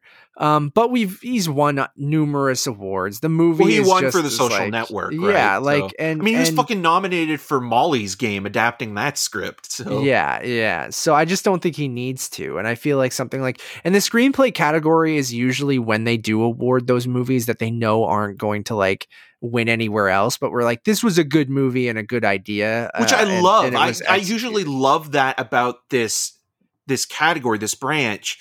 But this year it kind of felt like they went weirdly more with traditional stuff, because you think that like Palm Springs or Never, Would be Rarely, in there, Sometimes, right? Always would be, you know, in contention for that, you know, nomination. It's not going to get a Best Picture. It's too divisive in other categories, but this is where we'll vote for it. And this is where it will show up, and it'll be, you know, a very kind of eclectic group of nominees. But here it feels like they kind of went with what you'd expect to be nominated. Yeah, no, I'm with you on that. And then adapted screenplay, we have Borat, subsequent movie film, The Father, Nomadland, One Night in Miami, and The White Tiger.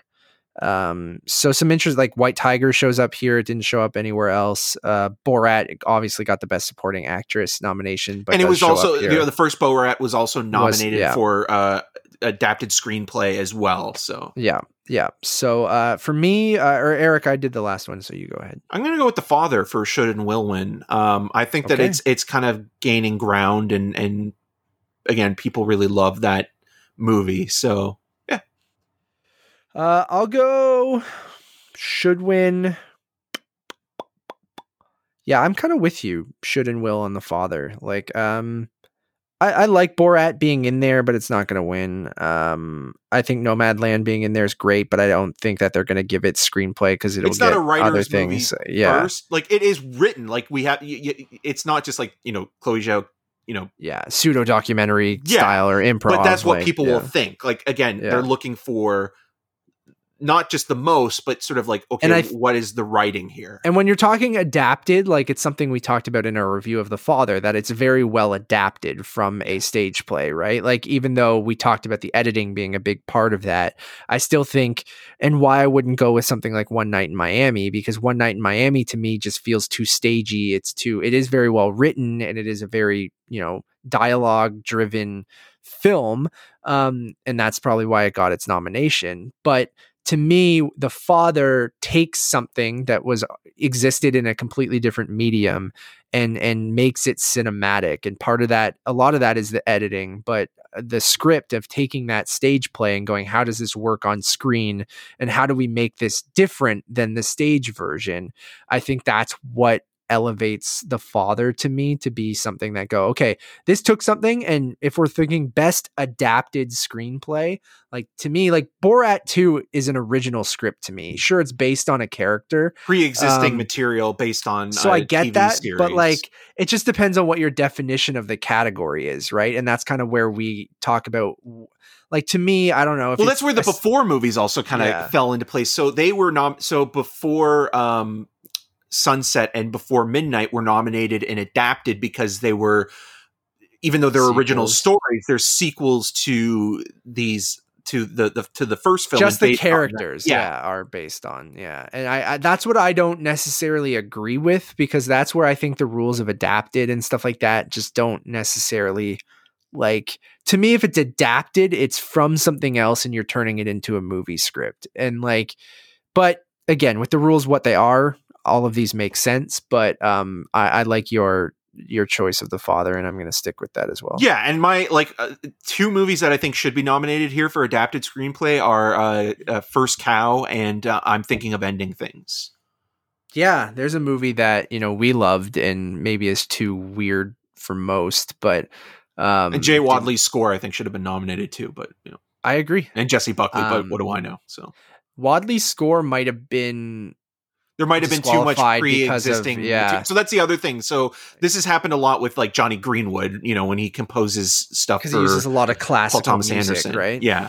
Yeah. And when you use pre-existing, even if you then composed it yourself or with your orchestra or whatever, but like it's still using pre-existing material. So a lot of times it gets disqualified, right? Yeah. I think the Grammys are like that for like best song of the year, where it's like, you can't use they won't nominate any song that samples or remixes something, even though it's created to be something new. Again, it's weird strange. Things. Like, I just don't think if you use one classical song, you should be disqualified as a whole, right? Like, you're still making something new because you're viewing the thing as a whole, right? I don't know. But like, there's weird rules in a lot of these categories. But The Father. And then finally, Best Picture. We're there, hour and 48 minutes into this. I was like, this will be a quick one, quick podcast, just an hour. Quick for us is, nearly 2 hours, right?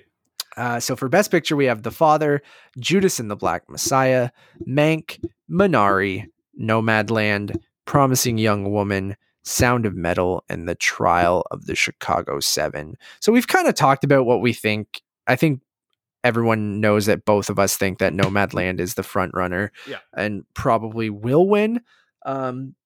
My should win, Promising Young Woman was my favorite movie of the year last year, so I can't deny that. I will say that as the should win. That being said, I obviously, Nomadland, I think, was my number 2 or number 3 movie of last year, so like I would be totally more than happy to see Chloe Zhao win for Nomadland, and I think that is what will happen. But again, I see a world too where something like a Trial of the Chicago 7. I agree with your theory on if it wasn't Netflix, it probably would win. But I still think that there is that small chance that this happens at the Oscars all the time, where all night we're like, Nomadland. Chloe Zhao wins Best Director. Nomadland's going to win Best Picture. And then they give it to something like A Trial of the Chicago 7. And you're like, I should have seen this coming, but the Oscars are back on their bullshit after Parasite winning last year. It's like, we have two, one step forward, 2 steps back. I think should and will win is Nomadland, but I have to say, Sound of Metal being nominated for picture just makes me so happy. And again, it does not have a shot in that category, but it's just nice to see it get a Best Picture nomination as well. But I think Sound of Metal is just this fascinating like underdog story in so many ways. Again, like almost like it's not going to be as successful awards wise like The Hurt Locker, but having played at a festival a year before and still coming. Standing that the test of time, even though it's not that old, but like but it comes in awards season years, it is like it's a movie that takes a whole other year to be released. Usually, that's not in terms of quality, but just in terms of like and to awards your point prospects. On a streaming service as well. Yeah, the only reason I would be kind of like, oh, okay, well, The Trial of the Chicago 7 won. Like the silver lining of that for me would be Michael Keaton is in that film. Michael Keaton was also in Birdman, which won Best Picture, and Spotlight, which won Best Picture. So he would be in like 3 recent Best Picture winners, and he's already in the last decade, and he's already made history because Birdman, Spotlight, and The Trial of the Chicago 7 won Best SAG Ensemble. So and he was in all 3 of them. Yeah. So I mean, that's like, I guess if this Trial of Chicago wins, that's like me looking at like the glasses half full. At least there's a Michael Keaton record that might not be broken. Yeah, exactly. Yeah. And maybe we'll get another shot of him going "fuck yeah" as he's running up to the podium. Yeah. But yeah, I just, again, knowing the Oscars and everything we talked about right after we saw Trial of the Chicago 7, and this would be the year for Netflix to win if there is one. If they don't win this year, like good luck. Yeah. So I one other thing, I love that Cherry didn't get a single nomination when Apple purchased that. As I know, but you know what? It did. Like a lot of people were thinking because it showed up in the Cinematographer Guild's nominations that it could have been, and that would have been again an example of the most in a movie in anything. Yeah, because Chaos Walking is a better movie than Cherry. Yeah, and that's saying something. Yeah, I do think at the end of the day that Nomadland will win Best Picture, and it'll be a fairly predictable night. Like, I don't know how off we're going to be. I mean, like, what would be famous really, last words? What would be really amazing is if Best Picture happens and we have a similar situation that we did with Moonlight and La La Land. God, remember that? Do you remember watching that live? Yeah, Warren Beatty and Faye Dunaway. Wild that was. Yeah. And how wild it was. But the difference here is the real winner is the F9 trailer. Oh, yeah. Vin Diesel comes out. John Cena comes out. His just theme music plays. What's Vinny doing here? Man, yeah, we're getting close, but without theaters being open, I don't know what the hell is going to happen with any movies, at least in Ontario. Eric, that's it. Those are our official predictions. Watch us be completely wrong. I didn't make note of any of them. I didn't either. After this, I'll probably yeah, neither do I really. I'll do a prediction sheet. We don't care. We care in the sense that we love talking about it, but we don't care about. Like, I don't care if I'm right or wrong. Yeah. No, you know, like we did an interview with Joey Madison on the Untitled Movie Conversations back in the summer last year, late summer, early fall. And we were talking about, like, you know, award season prospects, and he is a much more sort of engaged analyst and journalist when it comes to that stuff. So, like, if you're going to follow people, the people I would recommend are Clayton Davis of Variety, Joey Magnuson of Awards Radar, Nathaniel Rogers of FilmExperience.net. They are the Matt best. Rohrbeck and Eric Marchin. No. Those three guys know what they're talking about. So if you really want to kind of be invested in a year-long sort of look at the award season and just award season history in general, those are the guys that you want to go to and sort of, you know, listen to their podcasts or read their articles. So I would recommend that over this. This is us just having fun. Oh, we have fun every year. And I think we both still know what the hell we're talking about. Not to the extent of those guys, but I still think that we're very invested, and we've seen the majority of these movies. I mean, you have seen, because you're in a voting guild, and maybe I have some news on that soon too, but like you've gone and watched, you know, probably 90% of these movies. Like, I think there's only a few that you probably haven't, right? Yeah. And then and also, I mean, like, there's like a lot of stuff that we covered throughout the year that was considered awards sort of contenders and that didn't get nominated. So, like,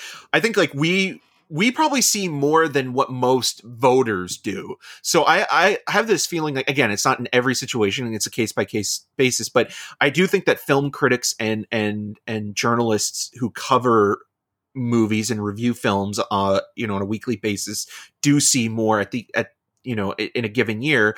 And what makes it important for us to kind of, you know, to single out those movies that we really truly love. It doesn't always work. I mean, obviously something like, I'm thinking of Ending Things or Palm Springs, you know. Yeah, I just brought up my list of, like, if there was anything you wanted to shout out, but you made two really good ones. Like Palm Springs was in my top 10. I'm thinking of Ending Things. The Nest didn't show up anywhere. Yeah, which again, like Harry Coon, I think should have been nominated for Best Actress and cinematography and score. And, like, you know, we can champion these things, and we, you know, we'll always recommend, you know, you listen to the Untitled Movie reviews for our thoughts on that kind of stuff. But, you know, when it comes down to it, that's the most that we can do in terms of advocating for anything.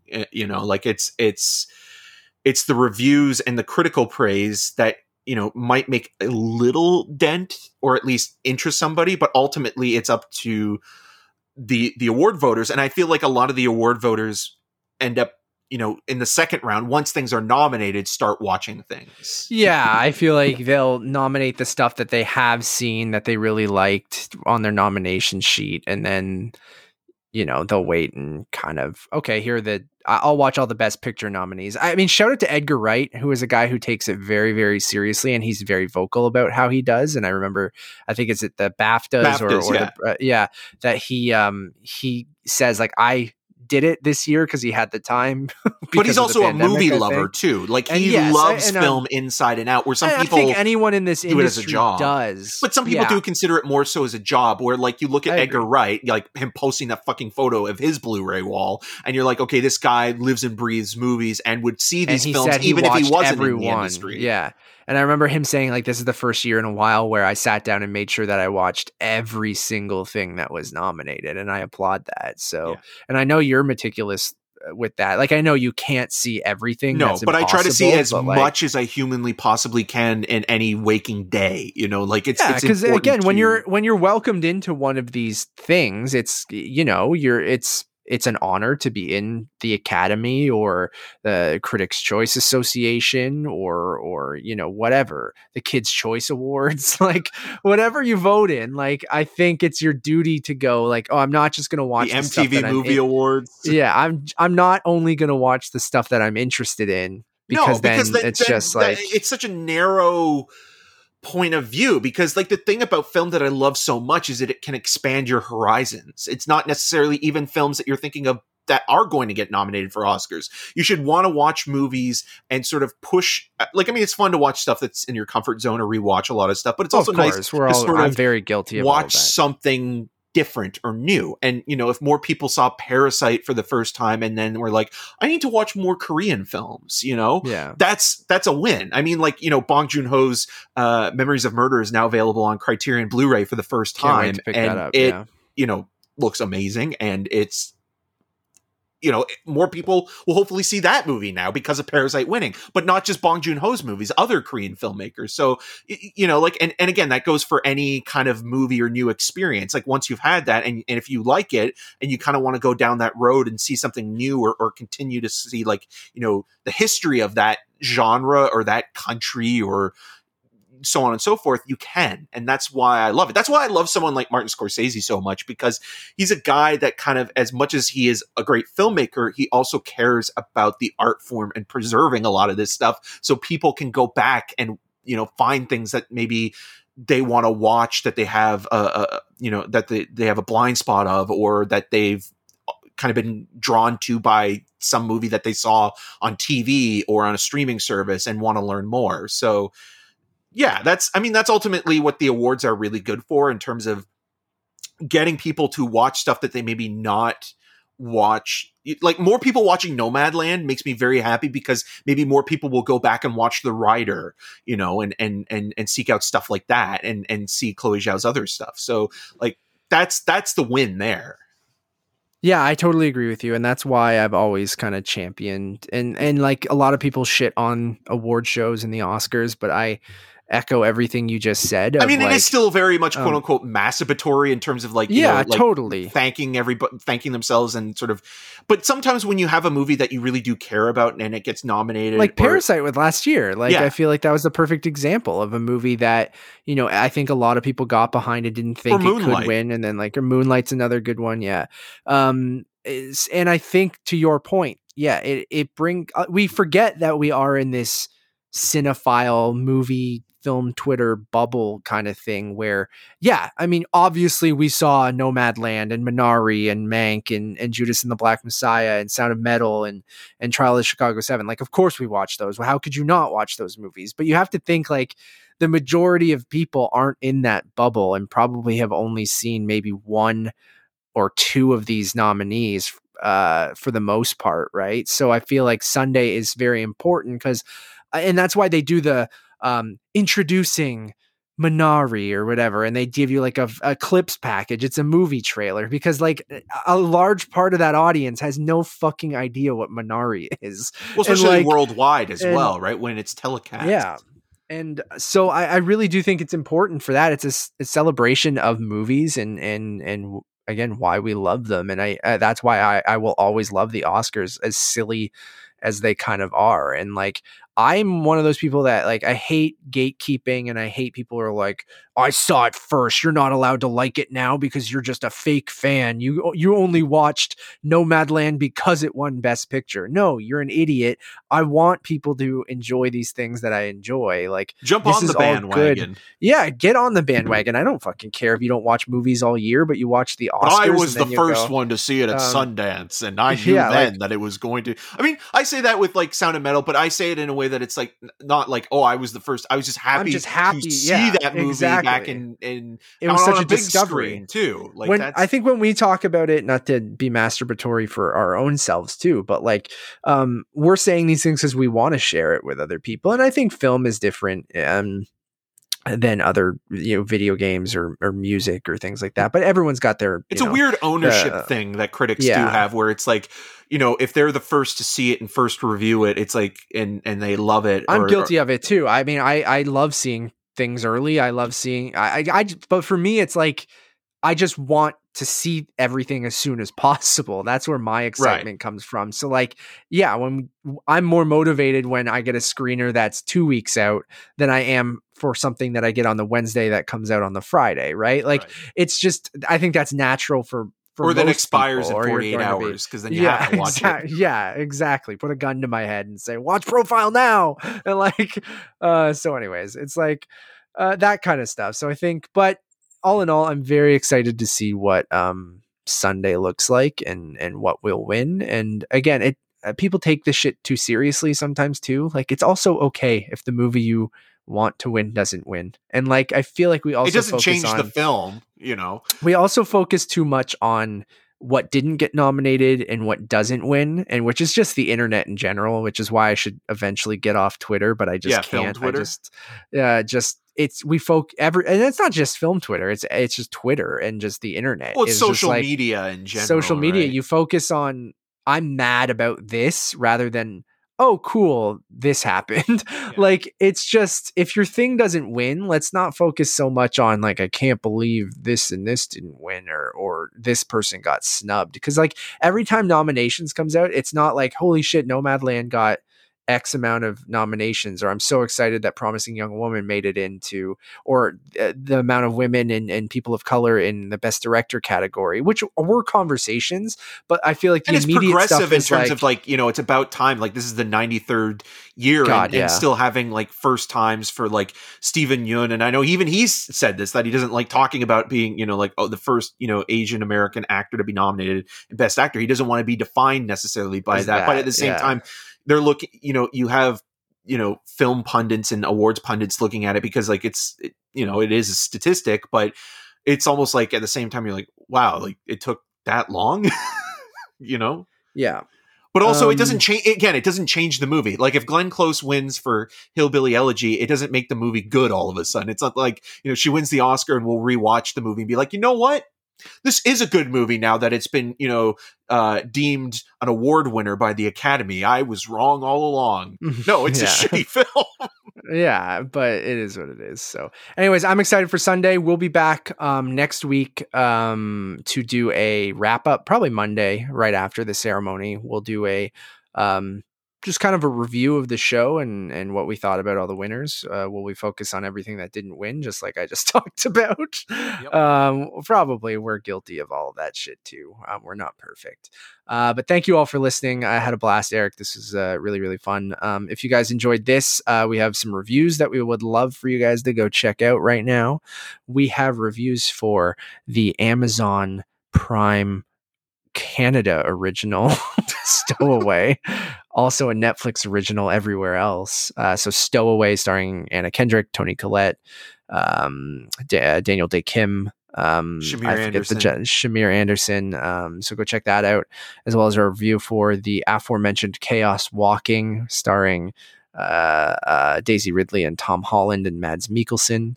Go check that out. We also have the Mitchells versus the Machines, which will be... Oh, God, yeah. I should have plugged that on those other 2 reviews. I'm an idiot. I forgot that embargo. Dumbass.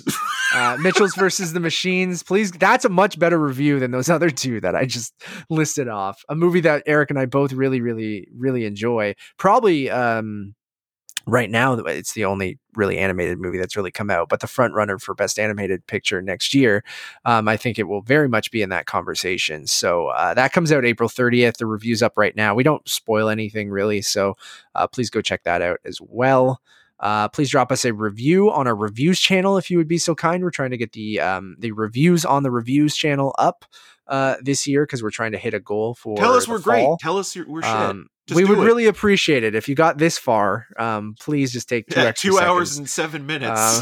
If you could just pop over to Apple Podcasts and hit that 5 stars, I'd be very eternally grateful. Follow us at Untitled_cast, and you can follow all my work around the internet, but mostly at UntitledMoviePodcast.com, and you can follow me on all those social medias at Matt Rohrbeck. And I'm Eric Martin. You can find more of my video reviews at RogerTV.com/CinemaScene and on the social medias at EM6211.